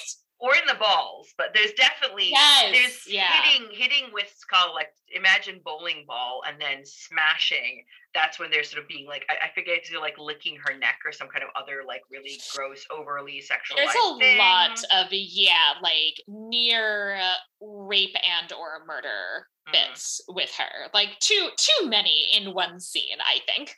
Right. Or what is effectively like one extended kind of battle sequence. And I don't get a feeling it's like a sexual, I mean, of course, rape never is about sex. It's using sex as power. But there's this sort of like, that it's not about power over her. It's like, oh, they're doing this to annoy Ghost because clearly she's like the love interest there. Well, of course, that's what rape is about. Rape is about exerting power over other men. Right. And so that is also, I think it's really important to note that this is really overtly, and maybe like in one way kind of like, you know, good for you for making this really obvious. Like, this is not about power over this girl, that this is about men, because that's what it so often is really about. But it doesn't feel like the movie is necessarily commenting on that as opposed to, I mean, because it's also like, it never at any point does the film demonstrate any interest in acknowledging her trauma of having, you know, because it's obviously is being enacted on her body, even if it isn't about her, but it never ever engages with how she feels about any of this because she's barely a character. Right. It's only about how Ghost feels about it, which is then just kind of like reifying this dynamic of like, yes, I mean, of course it's about men and only the men matter. So that's how it should be. Right. But only if you are an able-bodied man. Because, right? I mean, the quiet one, he gets killed because obviously a disabled person cannot be a real, fully fleshed out or surviving character. No. And this genuinely upsets me. Yeah, no, I agree. And also his death too is really about motivating Ghost as much as anything else. And that's also the moment where we see maybe some of the best acting in the whole movie is when the quiet one dies, and he problematically has a sort of like childlike, oh, I'm dying moment in sort of his friend's arms, which on the one hand, I don't know, I've never held an adult when, or any human being when they've died. Maybe that makes sense to have this sort of childlike, but for me, I also can't help wonder if there's sort of like, he is this mute, he plays with children, he doesn't speak, he communicates with this little flute thing. People who are disabled are often infantilized. And Absolutely. so in that moment, as I said, some of the best acting in the movie, which is, the bar is not super high, but that's also his death is this sort of like, no, I mean, he's just not a fully fleshed character, of course, but that sort of like dispendability. And I mean, everyone, of course, except Ghost and Girl are expendable, but that sort of moment also makes me think about how disabled characters in movies and so forth often are these marginalized, if there's a group of people, the person who limps, the person who is disabled in some way, that, it's like in Star Trek having the red shirt or whatever. Like, yeah, not entirely surprising, but very, very frustrating. So the Vikings capture a few people. They start to torture. Is this alternate boyfriend? Yes, alternate boyfriend is hanging upside down, head in fire. Pathfinder mercy kills him, essentially. And I have to say, this is a really excellent opportunity that they missed. They could have done the Rite of the Blood Eagle. If they're going to be really historically, anachronistic, they could have done that. But instead, they do the upside down and fire trick. That would have been visually interesting, at least. Yeah, the visually interesting would have played into, Viking stereotypes and all this. But at the same time, fire, upside down and fire is also a perfectly acceptable way of really hitting home that these are horrible, violent people, which is their purpose in the movie. They're violent, but they're very uncreative in this movie. I feel like the Vikings as portrayed in this film wouldn't have been smart enough to come up with the Blood Eagle. That's also a very good point. That is a really good point. And also they have no purpose beyond violence. No, they just want to hurt people. That's really it, because again, they don't even seem to want to settle. They just want to kill people. Right. Yep. Killing for the sake of killing, like, I don't know, I drink tea for the sake of drinking tea, like, no purpose to it. Yeah, as they do. Pathfinder and Ghost and Girl are also captured. Because Pathfinder has shown up at this point. Yes. Yes. Out of the bushes. Hello. He gets killed. He gets ripped apart. We got some good blood spray going into Ghost's face. Drawn and quartered with all those horses that they have brought across. See, Opie knows that these Viking horses, right? More about that later. And then, of course, you have nice, it's really bloody because, ripping people apart, always fun. Absolutely. They begin to torture Girl. I think here there's also some creepy, they lick her arm and then go to cut her hand off. And it's like, why? Right. Why do we need to have you lick her arm? Why? Why are we doing this? Serves no narrative purpose. I mean, they're trying to get somebody to lead them to the next village because, violence for the sake of violence. And I feel like licking somebody's arm, maybe there's it's sexual, and then Ghost would get really upset and be like, no, don't put your saliva enzymes on my girl. I'll tell you where the next village. I don't know if that's logic behind that, or if it's just like, oh, do something really, like, hey, actor who plays Gunnar, do something really gross, and he's like, oh, liquor. Yeah. Which, frankly, is kind of gross. Yeah, and I feel like there was supposed to be a sexual implication, but it's like, it's very gross, but it's also very PG. Mm-hmm. Yeah, right. Right. That's not really overtly sex, but it's also gross, and it kind of falls flat as a narrative strategy. Between the licking and the fact that they are about to cut off her hand, this is sufficient, however, to get Ghost to agree that he will leave them to the next village. And he speaks Norse. Did you know that you could go 15 years without speaking a word of a language and suddenly be able to speak it perfectly fluently? Wow, I'm just a defective person, because if I go 6 months without speaking a language, I can hardly figure out what I'm trying to say. Gee, right. Yeah, no, totally. Wow, that's and he speaks it and it's there's no halting. If you think about movies where people are learning languages, like 13th Warrior or Dancing with Wolves, there's this process. He's just no, he's just speaks it fully and confidently. Yep. Oh, grant me the ability to remember languages like a topless Karl Urban in this movie. Right. Yeah. I want to, it's like, wow, I would be thrilled if like when I get to go back to Catalonia after all this is over, if my Catalan is that good. Oh my gosh, yes, yes. He, I bet you can speak like, I don't know, Ashkenazi Hebrew or something magically though, right? Yeah, where is my genetic Hebrew? I worked hard on Hebrew. Why can't I just genetically speak Hebrew? Come on. Your life was not scripted by whoever scripted this movie. Sorry, Sarah. Your life sucks to be you, really. Which would have been helpful. You know, for languages, like, man, if I could just fluently speak every language that I had ancestors who had spoken that language, damn, that would be awesome. Oh my gosh, this is the summer for me of reading like German and you know, everything from 15th century to modern German. And wow, I mean, my last name is von Wesenberg, and just because we pronounce it in Swedish, maybe I could just like magically know all the Germans that I need to read this summer. Oh, that would be great. Yeah. Life is unfair. I know. Why doesn't it work that way? Oh. He begins the process of leading them. So this is where he, I think, actually like brings back Pathfinder's instructions, right? Of using their strengths and their goals against them, essentially. And so he's essentially just trying to kind of take advantage of them, essentially of their kind of worst impulses in terms of their like impetuousness and their blind desire for genocide. Which is also interesting because now they're like solidly in winter.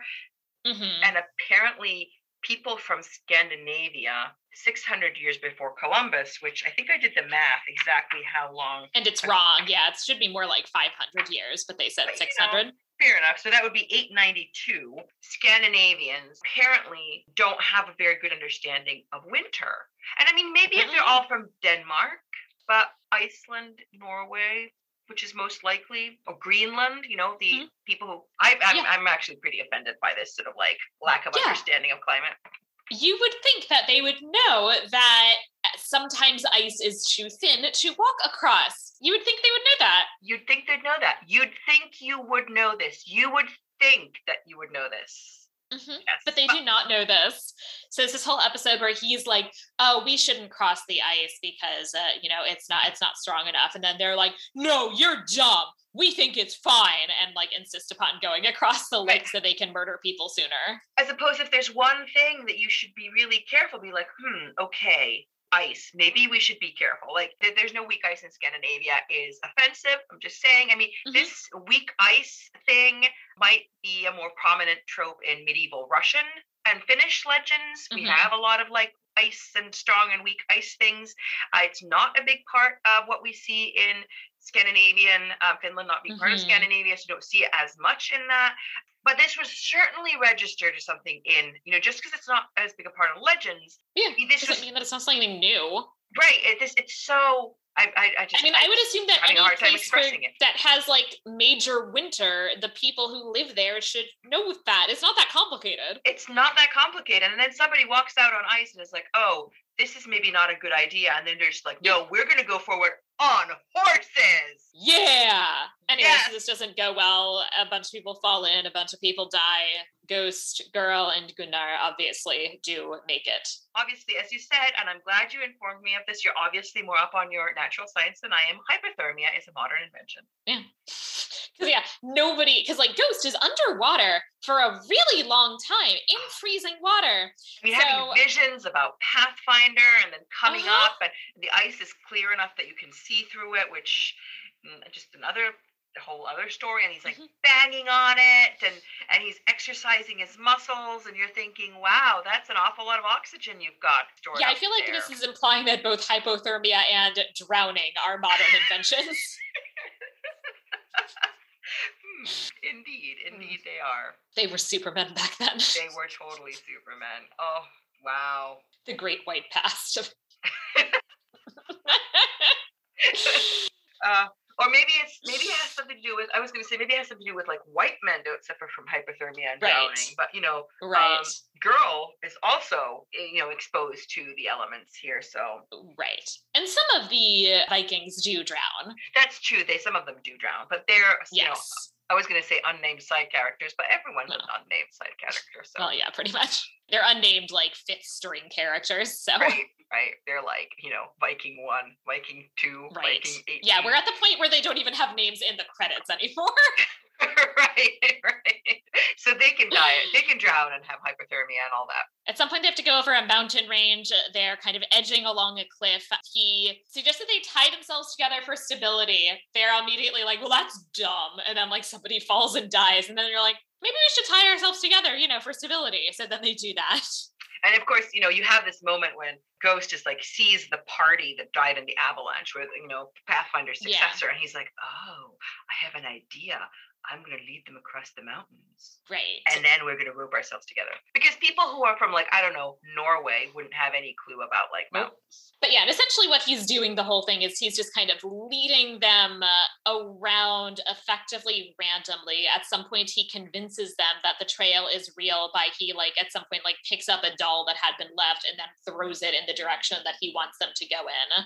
Yes. That's basically what he's doing. So yeah, he takes them over this mountain, but then despite his best efforts, they do eventually reach a village. Well, they see a village in the distance. Because Right, first they're like, yes. You are leading us in the wrong direction. You're not. And then he's like, behold, and you see smoke in the distance. Right. So there's a village. I don't know if it's a village that they thought they were going to. It probably wasn't the closest one, but whatever. It is a village. And I mean, the Vikings clearly don't care. They just want to kill everyone. Yeah. And this is a moment where Ghost needs a distraction. So he says to the girl in a language the Vikings don't understand, hit me, hit me, hit me. And this is also another favorite part because she's just like, first she's like, no, I can't. And then she's just like, okay. And she whacks him. And he's down. Wails and on him. she is kicking him. And I'm like, go, girl, go, girl. Good right? for you. Good for you. And of course, this is then what happens. This sort of like the point that comes out of this is Chieftain Gunnar kind of rips them apart. And then they're like, what son of a Viking is going to let a woman hit him? Then he sort of like fake lets them goad him into punishing this weak woman who's clearly not weak. She's standing up for herself. And so he rips her coat open and goes to pull something from his belt like he's going to whip her. Well, it turns out that it's a sling. And then he uses a sling to flawlessly in the moment, which, if you practice, maybe, to throw a stone and hit the last Viking on this long string. And they've had unending, like ceaseless number of men, like unending manpower. But the last dude who's roped together, he whacks him in the face with this and then rock. they just dominoes. And then just domino down the mountainside and, manages to save girl. And then there's this whole like cliffhanger, people hanging off each other kind of thing going on there. And then you have the stand down between Gunnar and Ghost. Gunnar goes, you chose savages over your own kind. And you're just like, I know who I really am.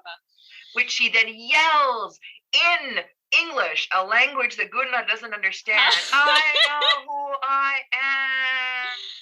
And this, of course, causes a plot avalanche. A plot avalanche, yes, absolutely. An identity avalanche, I believe, is the word that you used when we were watching this. Avalanche comes down. He has proven to himself that he is, in fact, I don't know, Native American, maybe? Gunnar is, he's like about to basically fall to his death. He knows that he's lost. He asks for the honor of dying by the sword and says that he should give it to him because I am the last of your kind in this cursed land.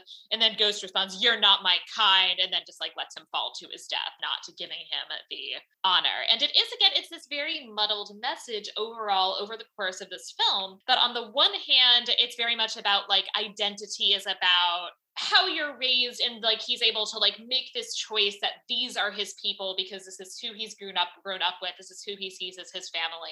On the other hand, there is this weird genetic determinism that he has all of these skills that he has just inherited via his Viking blood. Right. Nature versus nurture. There's definitely stuff going on here. But now we have gotten rid of all the Vikings. They're all dead. Yay. Woo! Ghost and girl get to the village. We're told that the spirit of the prophecy has come full circle, and I'm like, wait, so is it just like, is the white dude the prophecy? Is like he the prophetic being who's going to change things? Instead of it's not the horse, it's this dude, it's this white dude. And so to remind ourselves of the prophecy, there's this prophecy that they see this thing that is fleet of foot and white as snow, and when they see it, with this comes great change. And the great change could be all this stuff with Ghost being, or it could also be that he gives the symbol of the Pathfinder to a girl. Which, I'm sorry, what authority does he have to do this? That's who knows. It's not even like Pathfinder gave it to him, endowing him with the authority as his successor. No, he really. does. He does. He does? He gives it to him when they're like in the water in this vision or something, and he's like gives it to him. And he's like, "Who do I give it to?" And it's something like, "Well, you will know." So he is kind of given this mystic authority to know. Okay. Right. All right. Genetics. Anyway, it's genetics. But yeah, anyway, so he gives it to Girl, which is nice. I'm glad that she has a title now, even if she still doesn't have a name. Right. And anyway, yes, and so I am going to argue that because she never, in fact, is given a name at any point in the film, this movie does not, in fact, pass the If-Decker test. It doesn't pass the If-Decker test. However, it is interesting, and I find it gratifying that she has a little bit more agency than I expected in the beginning. And especially, she fights and she leaves to follow Ghost on her own initiative, although it is a romantic following as opposed to I want to go and gouge out their eyes following. And then, she does smack him upside the head. We don't actually know what Pathfinder does. In the end, she says that now she leads the people of the dawn. So is this like a chieftain, shaman, or some I don't know. But she has a title, even if she does not have a name. She has a title and a job. And, and she also clearly in the end has children. So sexual fulfillment, I don't know, that's assuming a lot. I hope. Yeah, exactly. We live in hope again. I mean, she's having sex. I'm not sure I'm going to make a statement about how fulfilling it is. Yes, although we are supposed to understand, assumingly, that it's awesome because shirtless Karl Urban. Yeah. I don't know. Now, I would agree that, I think we could make arguments to challenge the If-Decker test in this, but fundamentally I agree with you that she is not a named character, even if she survives. And having a title and a job does not make up for that. And, the reason I have this is in part because I feel like the omission of names for women, although, to be fair, in this movie, everybody except for Ghost has their name omitted. Which is possibly a better argument for her passing the If-Decker test is because, very few people has names. However, I don't think it's quite convincing enough. And I do think that in general, the absence of names for women, even when they are major characters, is a sign that the filmmakers ultimately see these characters as fundamentally far less important than the male characters. Yes, absolutely. I do think that is significant, and so I'm going to stand by it, and also especially because she's even the only candidate. I mean, there are exactly 2 women in this entire movie, neither of whom have names and one of whom is dead. Right. So that's why I'm ultimately going to say that I think this movie should not get the benefit of the doubt, is because it really does not seem like a movie that is deeply invested in its female characters. It is not. So that's Pathfinder. And at this point, we can get into the Vera et Falso, where we talk about what they got right and what they got wrong. It's either going to be an incredibly long section or an incredibly short section. Well, I'm going to say they didn't get a 10 right. Nope. It wasn't a 10.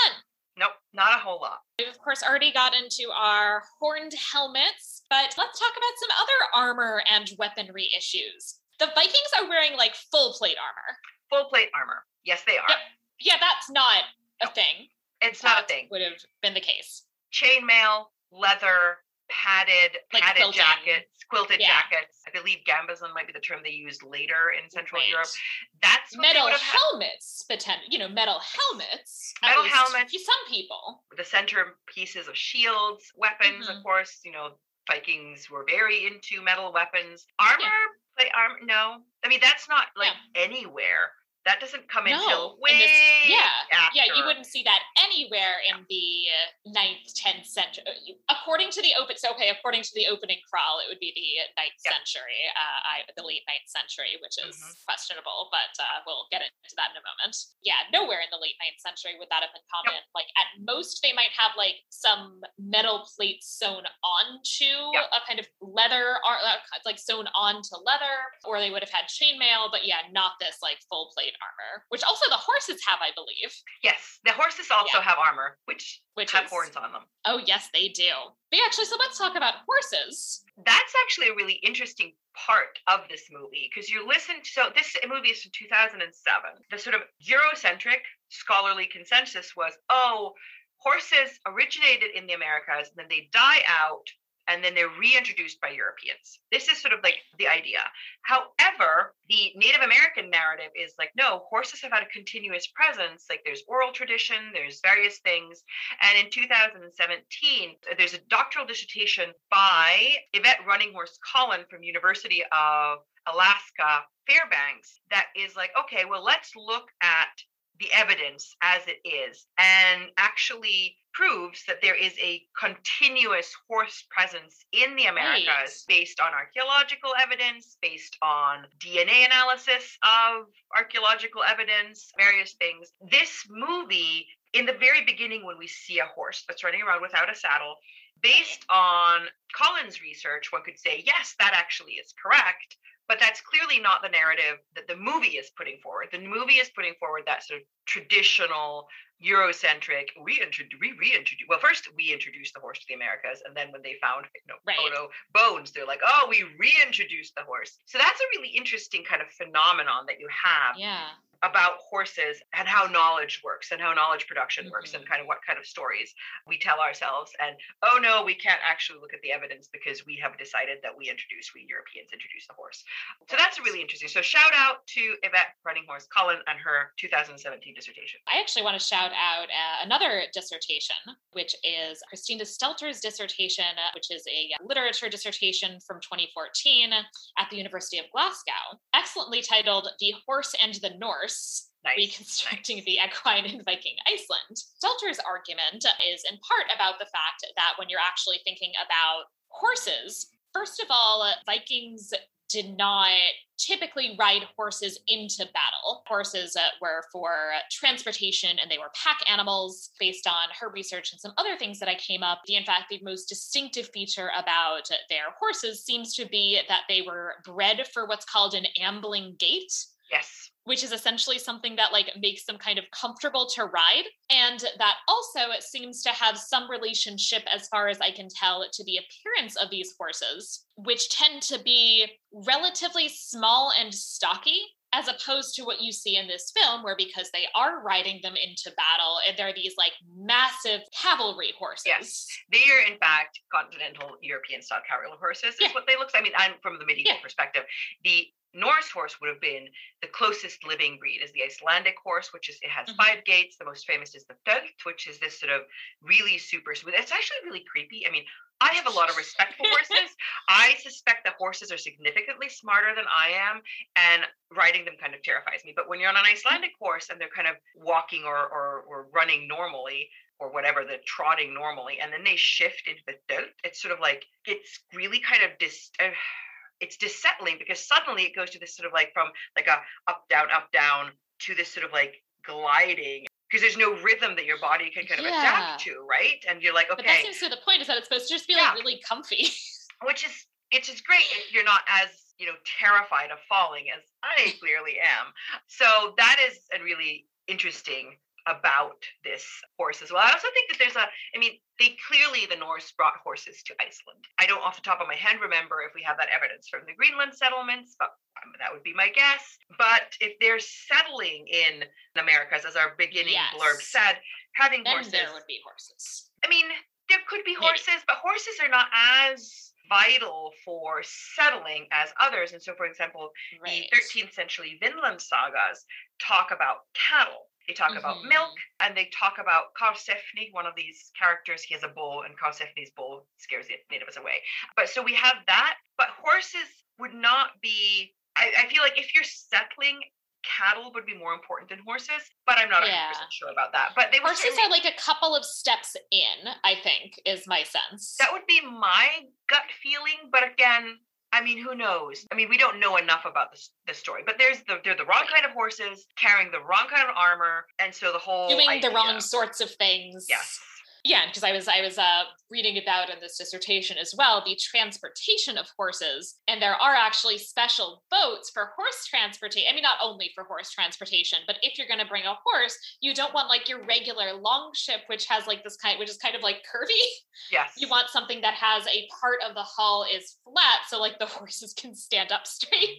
Yes, you absolutely would like a different kind of, and the ships that we do see are clearly the traditional raiding expedition longships in this. They are not the Cunard. They're not that sort of like transportation vessel. Right. But, and this is a seafaring culture, and part of that means that they have a variety of different kinds of ships that have different kinds of uses. And so there is a difference between your like quick in and out raiding ship versus your cargo ship. And they do not have, or we do not see in the film, the like kind of like this like cargo ship. How do you pronounce it? The Nor? Knarr would be the Swedish, but Knarr would be also one pronunciation depending on which language you're using. We're a bit messy on our horse situation. We have nicely managed to critique Eurocentric narratives of horses, and we have nicely been able to name drop some recent scholarship as well. And speaking of Eurocentric narratives, I also wanted to say one more word about weaponry. It is in fact the case that probably these people would not have been familiar with metal weaponry, as far as I can tell. But the idea of the Native Americans, yes. But the idea that there is this then obvious and complete technological superiority of the Vikings' metal weaponry over the Native Americans' weaponry doesn't really make sense. And this is especially true when you take into account their weapons are made largely of things like bone and stone. It's not like you can just slice through them. No, absolutely. And there's a very much of a sort of this narrative of like Viking weapons and superior steel, and people completely ignore that. Yes, the most prized weapons that the Vikings used were actually not necessarily domestic, like swords. Yeah. That would have been, there's these Frankish swords that are very important, the right, that their swords and actually famous. Like the chainmail and stuff as well, right, were tended to be Frankish imports, I believe. Yeah, and yes, they had iron ore in the lakes and all this, and that's great, but like this sort of technological somehow superiority of the Norse. Yes, actually their ships are technologically really, are they superior? I don't know. They are really well suited for what they do, and other people in Europe didn't do what the Vikings did with their ships. Right. And which so, is about, priorities at least, right? Like they created a piece of technology that nobody else had because it suited their needs. And so there's a little bit of apples to oranges. But when it comes to weapons, this idea that they have these swords and that's somehow magically awesome versus Native Americans who are on their home terrain, who, hunt with bow and arrows, which of course Scandinavians probably did too, but that's not as, you don't see that a lot in sagas. Of course, sagas are stories about like ancestors written hundreds of years later, but we don't have a lot of evidence for bows and arrows in the way that we have for axes and swords. This sort of obsession with the kind of the weaponry in the movie, it's not verbalized, but it's clearly part of this, like, oh, we've never seen a sword, and that kind of ideas it speaks to these sort of narratives that I think of fan fiction of Vikings more than actual knowledge about the Norse or about the Native Americans, more importantly. Yeah, and this is something that's interesting, is that this technological superiority narrative comes up again and again in a variety of different specific contexts. That comes up in Columbus, and in terms of Columbus, it comes up even in later contexts. They're talking about guns. I came across some things that were interesting about that. They were basically like, well, first of all, guns weren't even that helpful because because often they were like kind of fighting when they were fighting Native Americans. The Native Americans were often like in woods that they knew better, and like, okay, that's nice that you have a gun, but you can't shoot them if you don't know where they are. And stop to reload. And right. Yeah, no, that's I think that there's this sort of like we are enamored by our guns, and we're enamored what we can do, and it makes us, because we know what guns can do, the damage, we feel safer with them. And I think that there's a lot of parallels to this sort of, a gun, the fetish that we have with guns, which, is not unique to modern America and, I don't know, the white power movement, but like there's definitely a sort of obsession with that. It's not until later that guns become such a superior weapon, but those first contacts, the first however many generations, I don't know, it just seems like it ignores diseases. Also, these Vikings apparently do not bring diseases to North America, which is interesting. Count our blessings, right? But I do feel that it's really that narrative in the movies picks up on. Movies always reflect our own time period. They don't reflect at all the time period they're trying to depict. And that sort of obsession with technological superiority is clearly a really important part of it. Are we going to talk about the Morning Stars? Yeah, and then of course there are the Morning Stars, which I believe from what I was reading, the earliest we have them is 14th century. I was somehow under the impression that they were just like a fictive weapon, that they actually never existed. But I did not look that up, so I'm going to trust you on that. I was doing some research. I'll be honest, I was doing some relatively cursory research on the Morning Stars. So what I found said 14th century, but what I found is not necessarily the most reputable. So maybe they're even later. We'll say 14th century at the absolute earliest. Clearly not a 9th to... Yes. I don't know, depending on when we consider the Viking Age to end, but this is not a thing. Yeah, I mean, so this movie takes place, it says the 9th century, the late 10th century would make more sense. Regardless, we do not at that point have Morning Stars. Considering how often these Vikings are like riding in this gray landscape, backlit, wielding Morning Stars, you'd think that like every household had one. You would think. What's a household without a Morning Star, really? I mean, right. I didn't see a single one at your house, Sarah. I don't know. And of course, again, technological superiority, right? Because they have these weapons centuries later. Right.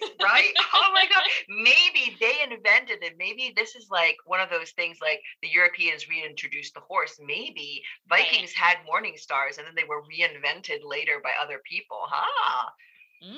But yeah, and so and I will say also, I looked out of curiosity. I looked up the date of Guns, Germs, and Steel by Jared Diamond, a book that is very much about these kind of technological superiority arguments, and it's an argument that I would say scholars now are very critical of.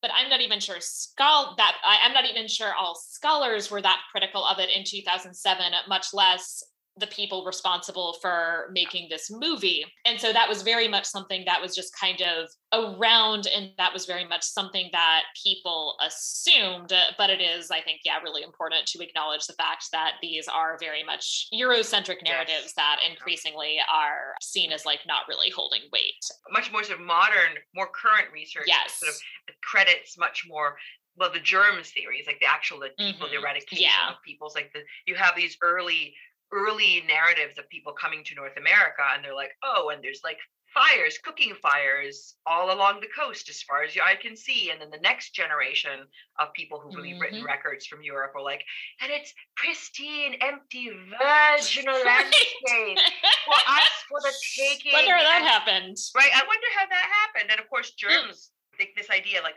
but Europeans hadn't come that far inland. Right. Yes, because these Native Americans didn't in any way communicate with each other and transmit diseases that they had contracted. Like, how fast do you think disease spreads? When we have this global pandemic, how fast did we think that this disease spread?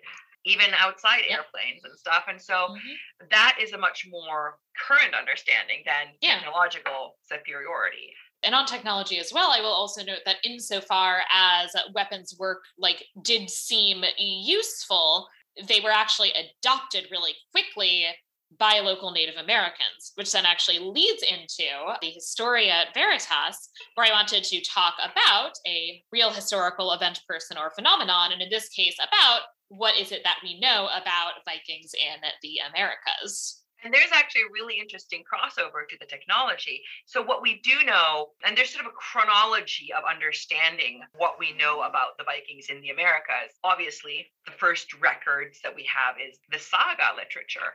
The sagas, particularly the 12th century sagas, the Vinland sagas, Erik the Red saga and Saga of the Greenlanders. And they do talk about technology. The Norse show up in Vinland, they're blown off course, and then they see this land and they show up and they have swords and they have axes. Particularly axes are sort of interesting, and the Native Americans are sort of fascinated by these weapons. Right. And there's these two kind of examples where you have, this is a really great tool. We can hack things with it. And then one of the Native Americans kills another, and they're like, well, shit. And they just throw it in, they just throw it away. This is a horrible weapon. We should not have anything to do with this because it's easy to kill with. And then the other one, this is my favorite. There's this axe, and they're like, you can chop all these things, but then you bang it against stone and it chips. And they're like, well, that's useless. That's a useless thing. And they just get rid of it. And so that's one aspect of depicting the sort of the weapons and the Native Americans. And then the other one is that the Native Americans are really interested in the weapons, but the Norse are like, I don't think so. This is a bad idea. Let's not sell this to them. And instead, their trade is not based on selling weapons, but on milk, which would indicate to me that they have dairy animals with them. Right. And so that's one of the narratives in the Vinland sagas. And so Vinland sagas, saga literature is never evidence for Vikings. They're written much later. They're these writings about, our kind of glorious but problematically pagan ancestors originating from Iceland. And, they're amazing and everyone should read all the sagas because they're awesome. The Vinland sagas are two and they're pretty short sagas. There's a great Penguin Classic edition. But this was sort of like, oh, Vinland, where is Vinland? Vinland, named for Vin for wine. In sagas, there's actually a German slave who's finds grapes and is just grapes. And so there's a lot of thought about, okay, where would the Norse have gotten? So in the 1800s, early 1900s, there's a lot of where would they have gone? Is this just a story? How would this have worked? So that would have been another sort of one source of this. The Greenland settlements were really well known. They traded walrus ivory, at least in the 14th century. And then when their economy is completely dependent on walrus ivory, and then that's displaced by African elephant ivory. Right. And then that sort of moves on. Makes sense in terms of the timing, because based on what I was reading, that settlement, I think the last clear evidence of it is in the 15th century, or around 1430, I think. Yes, 1430. And then we also have from the 16th century, the Pope is there's Christians out there. Shouldn't we look into what happened? What happened? What's that deal? And so that's sort of going on. There's also other sort of oral traditions. People are oh, there's Madoc, this Welsh prince who magically goes over to Americas, but that's not the Vikings going to Americas. Whalers, monks, various things. But that's not really the Greenland settlement and sort of these other stories. Prince Madoc of Wales is completely fictional. But since white dudes, especially not Germans, French, and English people, weren't sort of take the Vinland saga seriously or the Greenland settlement really, so obviously that doesn't count. And then, of course, there's the Vinland map, this amazing forgery that surfaces in 1957, and Yale University buys it for an undisclosed sum of money. Ooh. It's obviously fake. Do I want to know how much money that was? I know, right? Well, Wikipedia, I think, was 300,000. I'm maybe, I don't know. But it's obviously a fake, but it's very exciting for anti-Catholics in the 1960s who are super excited to be able to claim that white dudes discovered America before Italians, who of course were not white. Were not at the time considered to be white, right? But conveniently, Scandinavians, by the time this had happened, had become white in the 1800s. Hashtag racism misconstructions. And so there's actually this really interesting history of these fraudulent archaeological discoveries so in Minnesota, there's this stone with runic inscriptions found in Kensington, Minnesota, that at some point they're at some point people realize actually no, this is a fake, but it is very much about let's focus on this white Scandinavian past and try to bring it back further. And of course, what's interesting in Minnesota, because Minnesota, of course, much later has a lot of Scandinavian immigration. Absolutely. And this whole, it has to do with this anti-Catholic, because of course, the Scandinavians are conveniently Protestant. By the time this is sort of a big deal, of course, the Vikings were not Protestant. Putting that out there. And sort of there's this huge movement for Leif Erikson as the discoverer of America. And people always forget Bjarne, who spotted America first, according to the Vinland sagas, which, and there's a lot of white supremacists who have embraced this. There's some really problematic use of this as sort of evidence for Scandinavian superiority, anti-Catholicism, the strong, pure Nordic race, which I always find really fascinating because the American founding fathers considered Scandinavians swarthy. And that's a great example of the construction of race and how Scandinavians were able to kind of and there's a really interesting scholarship on of the Scandinavian community in Chicago during the World Fair, were able to kind of make themselves the ideal immigrants riding on the backs of these problematic racial theories and stuff. It is really interesting, of course, as a part of American history, the ways in which different kinds of immigrant groups at different points are kind of incorporated into whiteness. Scandinavians, the Irish and Italians and Jews, although every now and then you see some like little like moments here and there where it's like, oh, does everybody actually still think that that we're white? Because I think that I'm probably white and I certainly benefit from white privilege. Then there's, Charlottesville where they're chanting the Jews will not replace us. And it's like, right. Oh, okay. No, and it is really interesting. I mean, so Finland is not part of Scandinavia. We're part of the Nordic countries, but people certainly consider us super white. Yet, I mean, interesting contrast to like Nazi race ideology in which Finns are Mongoloid. And so there's really interesting sort of like who is considered white and when and by whom, and, how much of it is in this interesting intermix of skin color / religion. And I think religion plays a really important part of this. And the example of the Jews is a really good one, right? Like of how that is kind of weirdly mixed in there. Or like people who make assumptions about work ethic based on racialized ideas and assumptions about how good or bad people are with money, or how in America, how American you can be. And I think about Mormons who were like considered like super un-American, and we had this massive, this is the antagonism between the Mormons and their polygamy. I mean, Mormonism is a really American religion. It's from upstate. It's actually arguably the most American religion. But it actually is like a religion that is, founded in America and that is deeply rooted in American culture. Yes, and totally like dependent on freedom of religion. I mean, it's the most kind of the most American modern religion, absolutely. And this, and yet this sort of like anti-polygamy, which they've justified theologically and so forth, is what makes the interpretation of the Constitution, especially when it comes to the domestic private sphere, a mainstream Protestant document. This is a really important part of like how people are considered whatever. And so the embracing of Leif Erikson as the discoverer of America as a way to displace, the Italian Columbus. And of course, I'm sitting there thinking, he's from Genoa, like Italy. Like, wait, what? Like, and Italy is of course not a thing, right? No, it's not a thing. In the 15th century, like this is just not a thing. And he's also like some guy from Genoa who then is like paid and like, by the Spanish, There's a lot of interesting things. But this whole sort of like whether the Vinland sagas actually represent actual Vikings in North America or, the Greenland settlements, did that like enable them to come here, or the Vinland map really becomes moot because in 1960, there's a discovery of Lanzo-Meadow in Newfoundland, a actual Norse. Well, we often say it's a settlement if it was a settlement of an overwintering location. So like a semi-permanent base or sort of a transient when you're out doing your walrus hunting or whatever. That's sort of something that one can discuss. But this becomes a National Historic Site of Canada in 1968. 7 buildings, carbon dated to about the year 1000.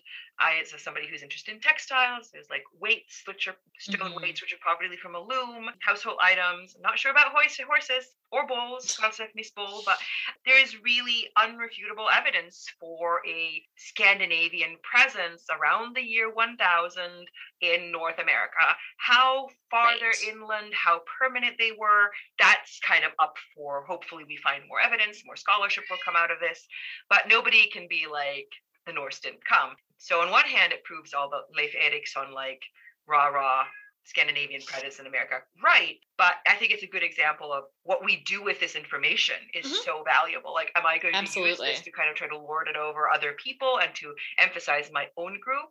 That is a problematic aspect versus if I'm like, oh, and scholarship shows that there was like Norse here and there was like warp weighted loom weights, which I'm fine. Right.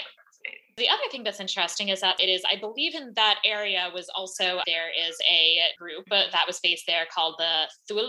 Apologies if I am not pronouncing that correctly. The Thule Inuit population. Yes, they're described in something I was reading. They were described as kind of like proto-Inuit or something like that. Okay, yes, the Thule people. The Thule. It's clear that like they had iron artifacts that date around 1000, and so they are at least learned something about technology surrounding iron and are using that. And also they have some of the iron that we have from sort of the Thule population, and then later some of it seems to be from Scandinavian origin, and some of it I believe, and I could be wrong. I was talking to a colleague I mean, Native Americans certainly had the technology to use copper, bronze, like yes, absolutely. use other metals, and there is iron that exists here. So yeah, but so they have iron, and they found carvings that are associated with the tulip that resemble Norse chess pieces. Yes, and that is also really interesting and really awesome, especially because we have such good evidence of Norse chess pieces. The Lewis chessmen, for example, are the most famous examples. With these, stereotypical conical helmets with a nose guard, no horns pointing down. No horns, shockingly. Shockingly. Shocking, I know. So there's clearly interaction and evidence of that. And you have the Norse sagas and also sort of oral traditions of interactions with natives in both Greenland and, of course, North America. But again, sagas, not always direct evidence. Although that is, I think, just one other thing that I think is interesting and valuable to mention is the fact that there is this evidence of both hostilities, but also more positive or at least neutral interactions, which is, of course, not what you see in this film. And I do also think that it is really valuable, first of all, to make the note of the fact that the Columbus model was not necessarily perhaps the only model for quite how things could have gone, but also that the white supremacist narratives that tend to make use of the Vikings, I think one really interesting counterpoint to that is the fact that if you actually look at the history of Viking travel, it actually demonstrates some amount of openness to engaging with people of different cultures and even perhaps, adapting or learning from them. The Vikings, or the Norse, of which, of course, Vikings, it's an occupation, pirate. They're really excited by things that are different and exotic. Everything from, we've known this from a variety of sources, like within one or two generations when the Norse settle someplace, they're not naming their children Norse names. They're not speaking, we don't have evidence of them speaking the language. They are really owning these other cultures. We have DNA analysis from Viking graves, which, first of all, some of these famous like Viking hordes in England, it's not just men, it's like women and children and like the whole shebang. But also this idea of some kind of ethnic purity. You have people who were buried as Vikings who are from a variety of places, not just Denmark, Norway, Sweden. You have people from Frisia, and you have people participating in this quote unquote lifestyle who are like from Ireland and from various places. And even one of the most famous Viking warrior burials, turns out the person buried there has female chromosomes. Whether what that means, that doesn't necessarily mean it's a female warrior who presents as female, but might have. Who knows? Just because your chromosomes are female doesn't mean you have secondary female sex characteristics and stuff. Right. But it could have been. Indicate some amount of gender fluidity. It could absolutely indicate. And from everything that we know, overwhelmingly, the Vikings are really into, we might call it cultural appropriation, or adapting and assimilating and really getting into that joyous, almost sometimes when you think about playful diversity, you have archaeological evidence. You have a Buddha statue from 9th, 10th century in Birka in Sweden. You have this very typical Irish bowl that's found in Scandinavia, and it has a runic text in a Turkic language that says something like, drink well and have lots of sex. And it's a society that is so into the different and into exotic. And trade is, we think about, Vikings, like raiding. Trade is such a vitally important part of this world. Right. And that means that they have a lot of connections with a lot of people, which are not all entirely hostile. I think that is really interesting in terms of, when we're talking about trying to dispel white supremacist mythologies, that part of that is talking about actually the Vikings are, if you actually want to learn something from the Vikings and take the Vikings as your model, well, the Vikings are arguably, sort of icons of some sort of multiculturalism. Absolutely. From food, walnuts. Professor of ours at graduate school was very into this sort of exotic, the exoticism of the walnut, the importing wine, glasses, all these various things. Yeah. And I really think that I had students talking about this, how multicultural, and sort of really in their own conversations being like, wow, white supremacists are really clueless. They have no idea of history. And I was like, my work here is done. Everyone earns A's. Not really. I have some kind of professional integrity after all. But I do think that is, if there's one thing we should learn about the Norse, is their adaptability, their cultural adaptability, their economic adaptability, their embrace of diversity. Absolutely. And that they did not have horns on their helmets. If you remember nothing else, remember that neither they nor their horses had horned helmets. Diversity and no horns. That's, I think, a really good place to be in life, really. Absolutely. Also, they weren't dirty. I mean, this Right. is one of the things that we know about the Norse. There's this whole complaint about in England, like, oh no, like our women are going after these like Yes. Northmen because they're like, they bathe too much. because they bathe too much and they're cutting their hair, and it's all like the way that the Norse thought of themselves from art and so forth is like they've got short hair, longer hair in the front but short in the back. Or as one of my students said, oh, you mean they had like business in the back and party in the front, like a reverse mullet? Europeans from south of the Baltic didn't wash apparently as much and had longer hair. Of course, then you have the 13th warrior where you have like people spitting in bath water and then others bathing in it. But I do think that sort of, I'm thinking how much effort this movie puts into having the Norse be dirty. It's interesting to be like, these people apparently bathed a lot more than you think. Well, and in general, people in the Middle Ages tended to bathe a lot more than people tend to assume they did.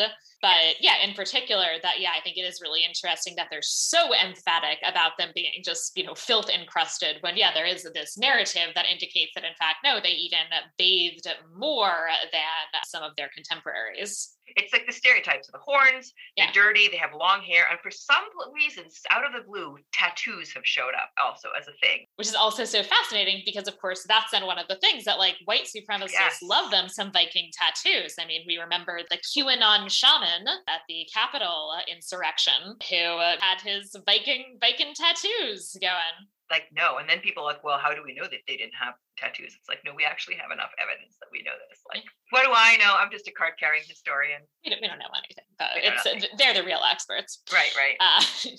Random dude who goes and gets a stupid tattoo. He's the real expert. So with that, we can go into the Fabula Nostra section where we come up with a piece of media inspired by this one.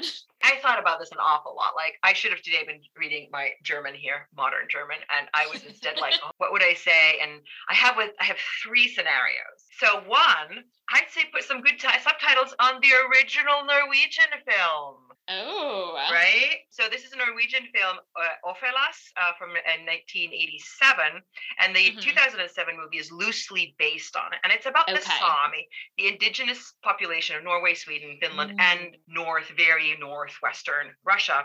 The Sami are the good guys, and they encounter a much more believable bad guy than our horned helmet dudes of Pathfinder 2007. And Ofelas means Pathfinder.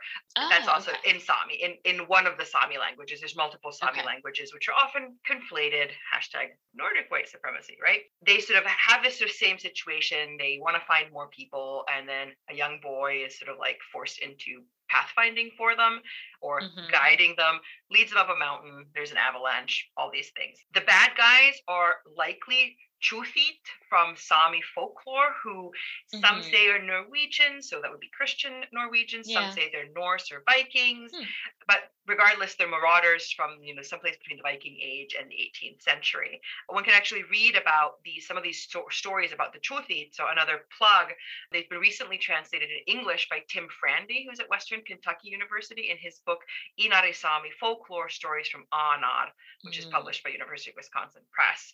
And it's a wonderful collection of Sami stories. So I would say my number one would be like good subtitles on this. So that would be great. And you can actually watch this on YouTube. And YouTube has subtitles. There's a dubbed version, which is not super awesome, but there's also one that has the original Sami with subtitles into Norwegian, so you can practice your Norwegian, which I know you're dying to do. So that would be... I can practice my non-existent Norwegian. Exactly. But that would be my number one option, but that's not quite the Fabula Nostra version. My number two, take Ghost out completely. Just no Ghost. Okay, great. Instead, have nameless girls, and sure, she can be called Ghost. I'm okay with that. Maybe she can talk to the dead. I don't know, those Pathfinder, like talking to dead Pathfinder. She could be named Starfire. She has a name. We could just use it. We could just use it, absolutely. Or we could use something that will like foreshadow her later role or something. Maybe, I don't know, alternate boyfriend teases her about this. I don't know. There's no reason she has to know Norse. I feel like there's no moment in this movie where Ghost has to know Norse, except for like the whole identity avalanche kind of things. Like, that's not, and you don't have to have that. We're not going to miss out on fabulous dialogue. Let's be honest here. I also want the quiet one to be her love interest. Ooh, I want the quiet one to interesting. be boyfriend number one, partially because, contrary to common movie narratives, disabilities do not reduce a person's ability to be fully fledged and interesting characters and Absolutely. people, right? Or to have a romantic relationship, something that also is very, very rarely portrayed. Very rarely portrayed, or then it's like a problematically like the Yeah. thing, right? Starburst and the quiet one, who's, maybe his name is Jester, I don't know. They can build traps, and they can use the weak ice story, but I think they should make it smarter, like telling the Vikings it's a field, and maybe having part of that sort of narrative being like finding a way to get to the lake so that the Vikings don't see the boats and the fishing nets, right? Yeah. And then going out there. And a delicious moment would be when the Vikings realize that they're not, in fact, on a field, but they're on ice that can carry a Native American woman, but not anyone in armor. And I think they should also have like historically more accurate armor, obviously. And I think they also should not have horses, but whatever. They can have a couple of like Icelandic pony pack animals. Exactly. I mean, this is all predicating that we want a Native American centered Viking interaction movie. Right. I'd be perfectly happy changing that narrative, but if we're going to go with that, I think this is how we should do this. Sure, this is going to copy Eisenstein's and the Russian Primary Chronicles narrative about Alexander Nevsky, who beats the Swedes or the Teutonic Order, depending on the version, who, they go on ice, and you have like the Russian light cavalry versus the heavy armored Catholics, because I like the idea of the weak ice, but I think it can be done smarter. And then she can lead them up the mountain, and everyone else can be taken by the avalanche, and that's same. She can save the quiet one. I think that's a great narrative. Save it like not in the way that Ghost does in this movie, some kind of a smarter way. They can stumble into the natives who fled, and she can still be made Pathfinder.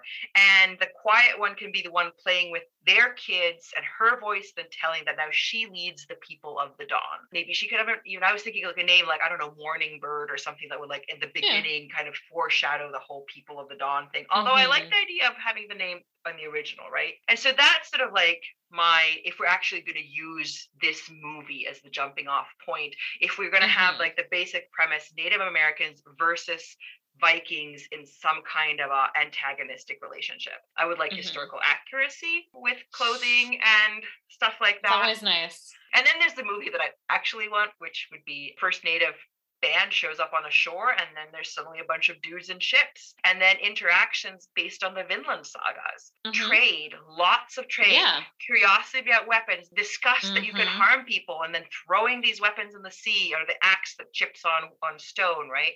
Excitement over milk, because that seems to be what they're trading. One of the things they're trading, like, oh wow, you have this milk, and right? I think that's really cool. There's some interesting sort of interactions there. And maybe, yes, because there's the Vinland sagas do talk about fighting, they talk about violence, maybe showing it from the perspective of the natives, like there's this unpredictability. They don't quite like, well, why won't you trade this thing with us? We want these, I don't know, knives. They're really good for scraping hides or whatever. Or you can get into an altercation instead of having this sort of, like, there's some really good bad guys in the Vikings, the Vinland sagas that you could use. Ericsson's daughter, Freydis, is a great example. She's like a total bitch in the saga. There's some really interesting women in these sagas, but if we're telling it from the perspective of the Native Americans and if we're going to use a European narrative to center Native Americans, we could do this in a way that would be drawing on that material, using a lot of information that we would have about Native Americans in this time period, but having Freydis as a bad guy, because there's this altercation between the Native Americans who also, like, they clearly have superior weapons because they have bows and arrows. They're able to use this. And so then you have these Viking dudes who are like, no, this is like too scary. And then Freydis is like totally man shames them. She rips open her shirt and she's got her bare breasts, and she grabs a sword and she's like beating her bare breasts with her sword. And the Native Americans are like, what the fuck? And run away.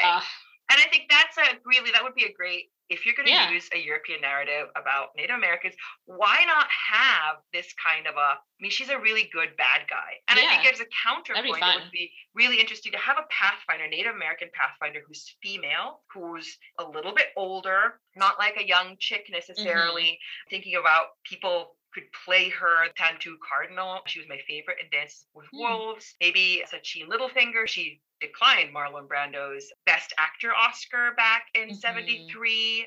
Bedard, who was actually the Pocahontas speaking voice in the, what is it called, the Disney movie. These are sort of women who are now in their sort of their mature adult women. They could be great pathfinders, navigating this trade communication. And sure, if you want a love interest, Stellan Skarsgård could be a fantastic love interest from the Viking side, like a little bit of mature love. But if you wanted to have young, hot people without shirts, then you can bring in some of his children.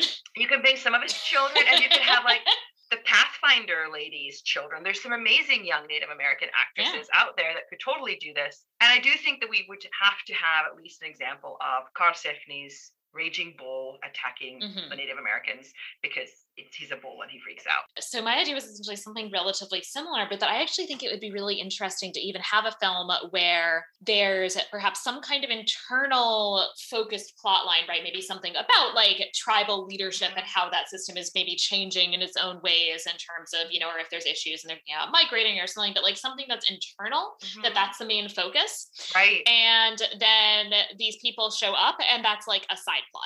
Oh, that would be fantastic. That is just like, they're doing all of these things and then they like go and like trade and then they're like, this milk is really interesting. And then they go back to their lives. Right. Or one could even be like, one could have some kind of intertribal thing and to go to with the old fashioned, like, oh, you're these weird people out here, but you have these weapons. Like, let's join, let's ally. Right. Or even like, let's just get some weapons. Right. Let's get some weapons. There's something very gratifying of this idea of the Europeans being like a complete side, like just like a, like, you know, a 10-minute, oh, they're these people, and then just ignore like I want them to like I want them to not have names and barely have speaking roles. Oh, that would be really something, wouldn't it? And like all of the named central characters are Native Americans. They'll all have actual names that are used at some point over the course of the movie. And and that there's just these like occasional just like side interactions with like this nearby Viking settlement.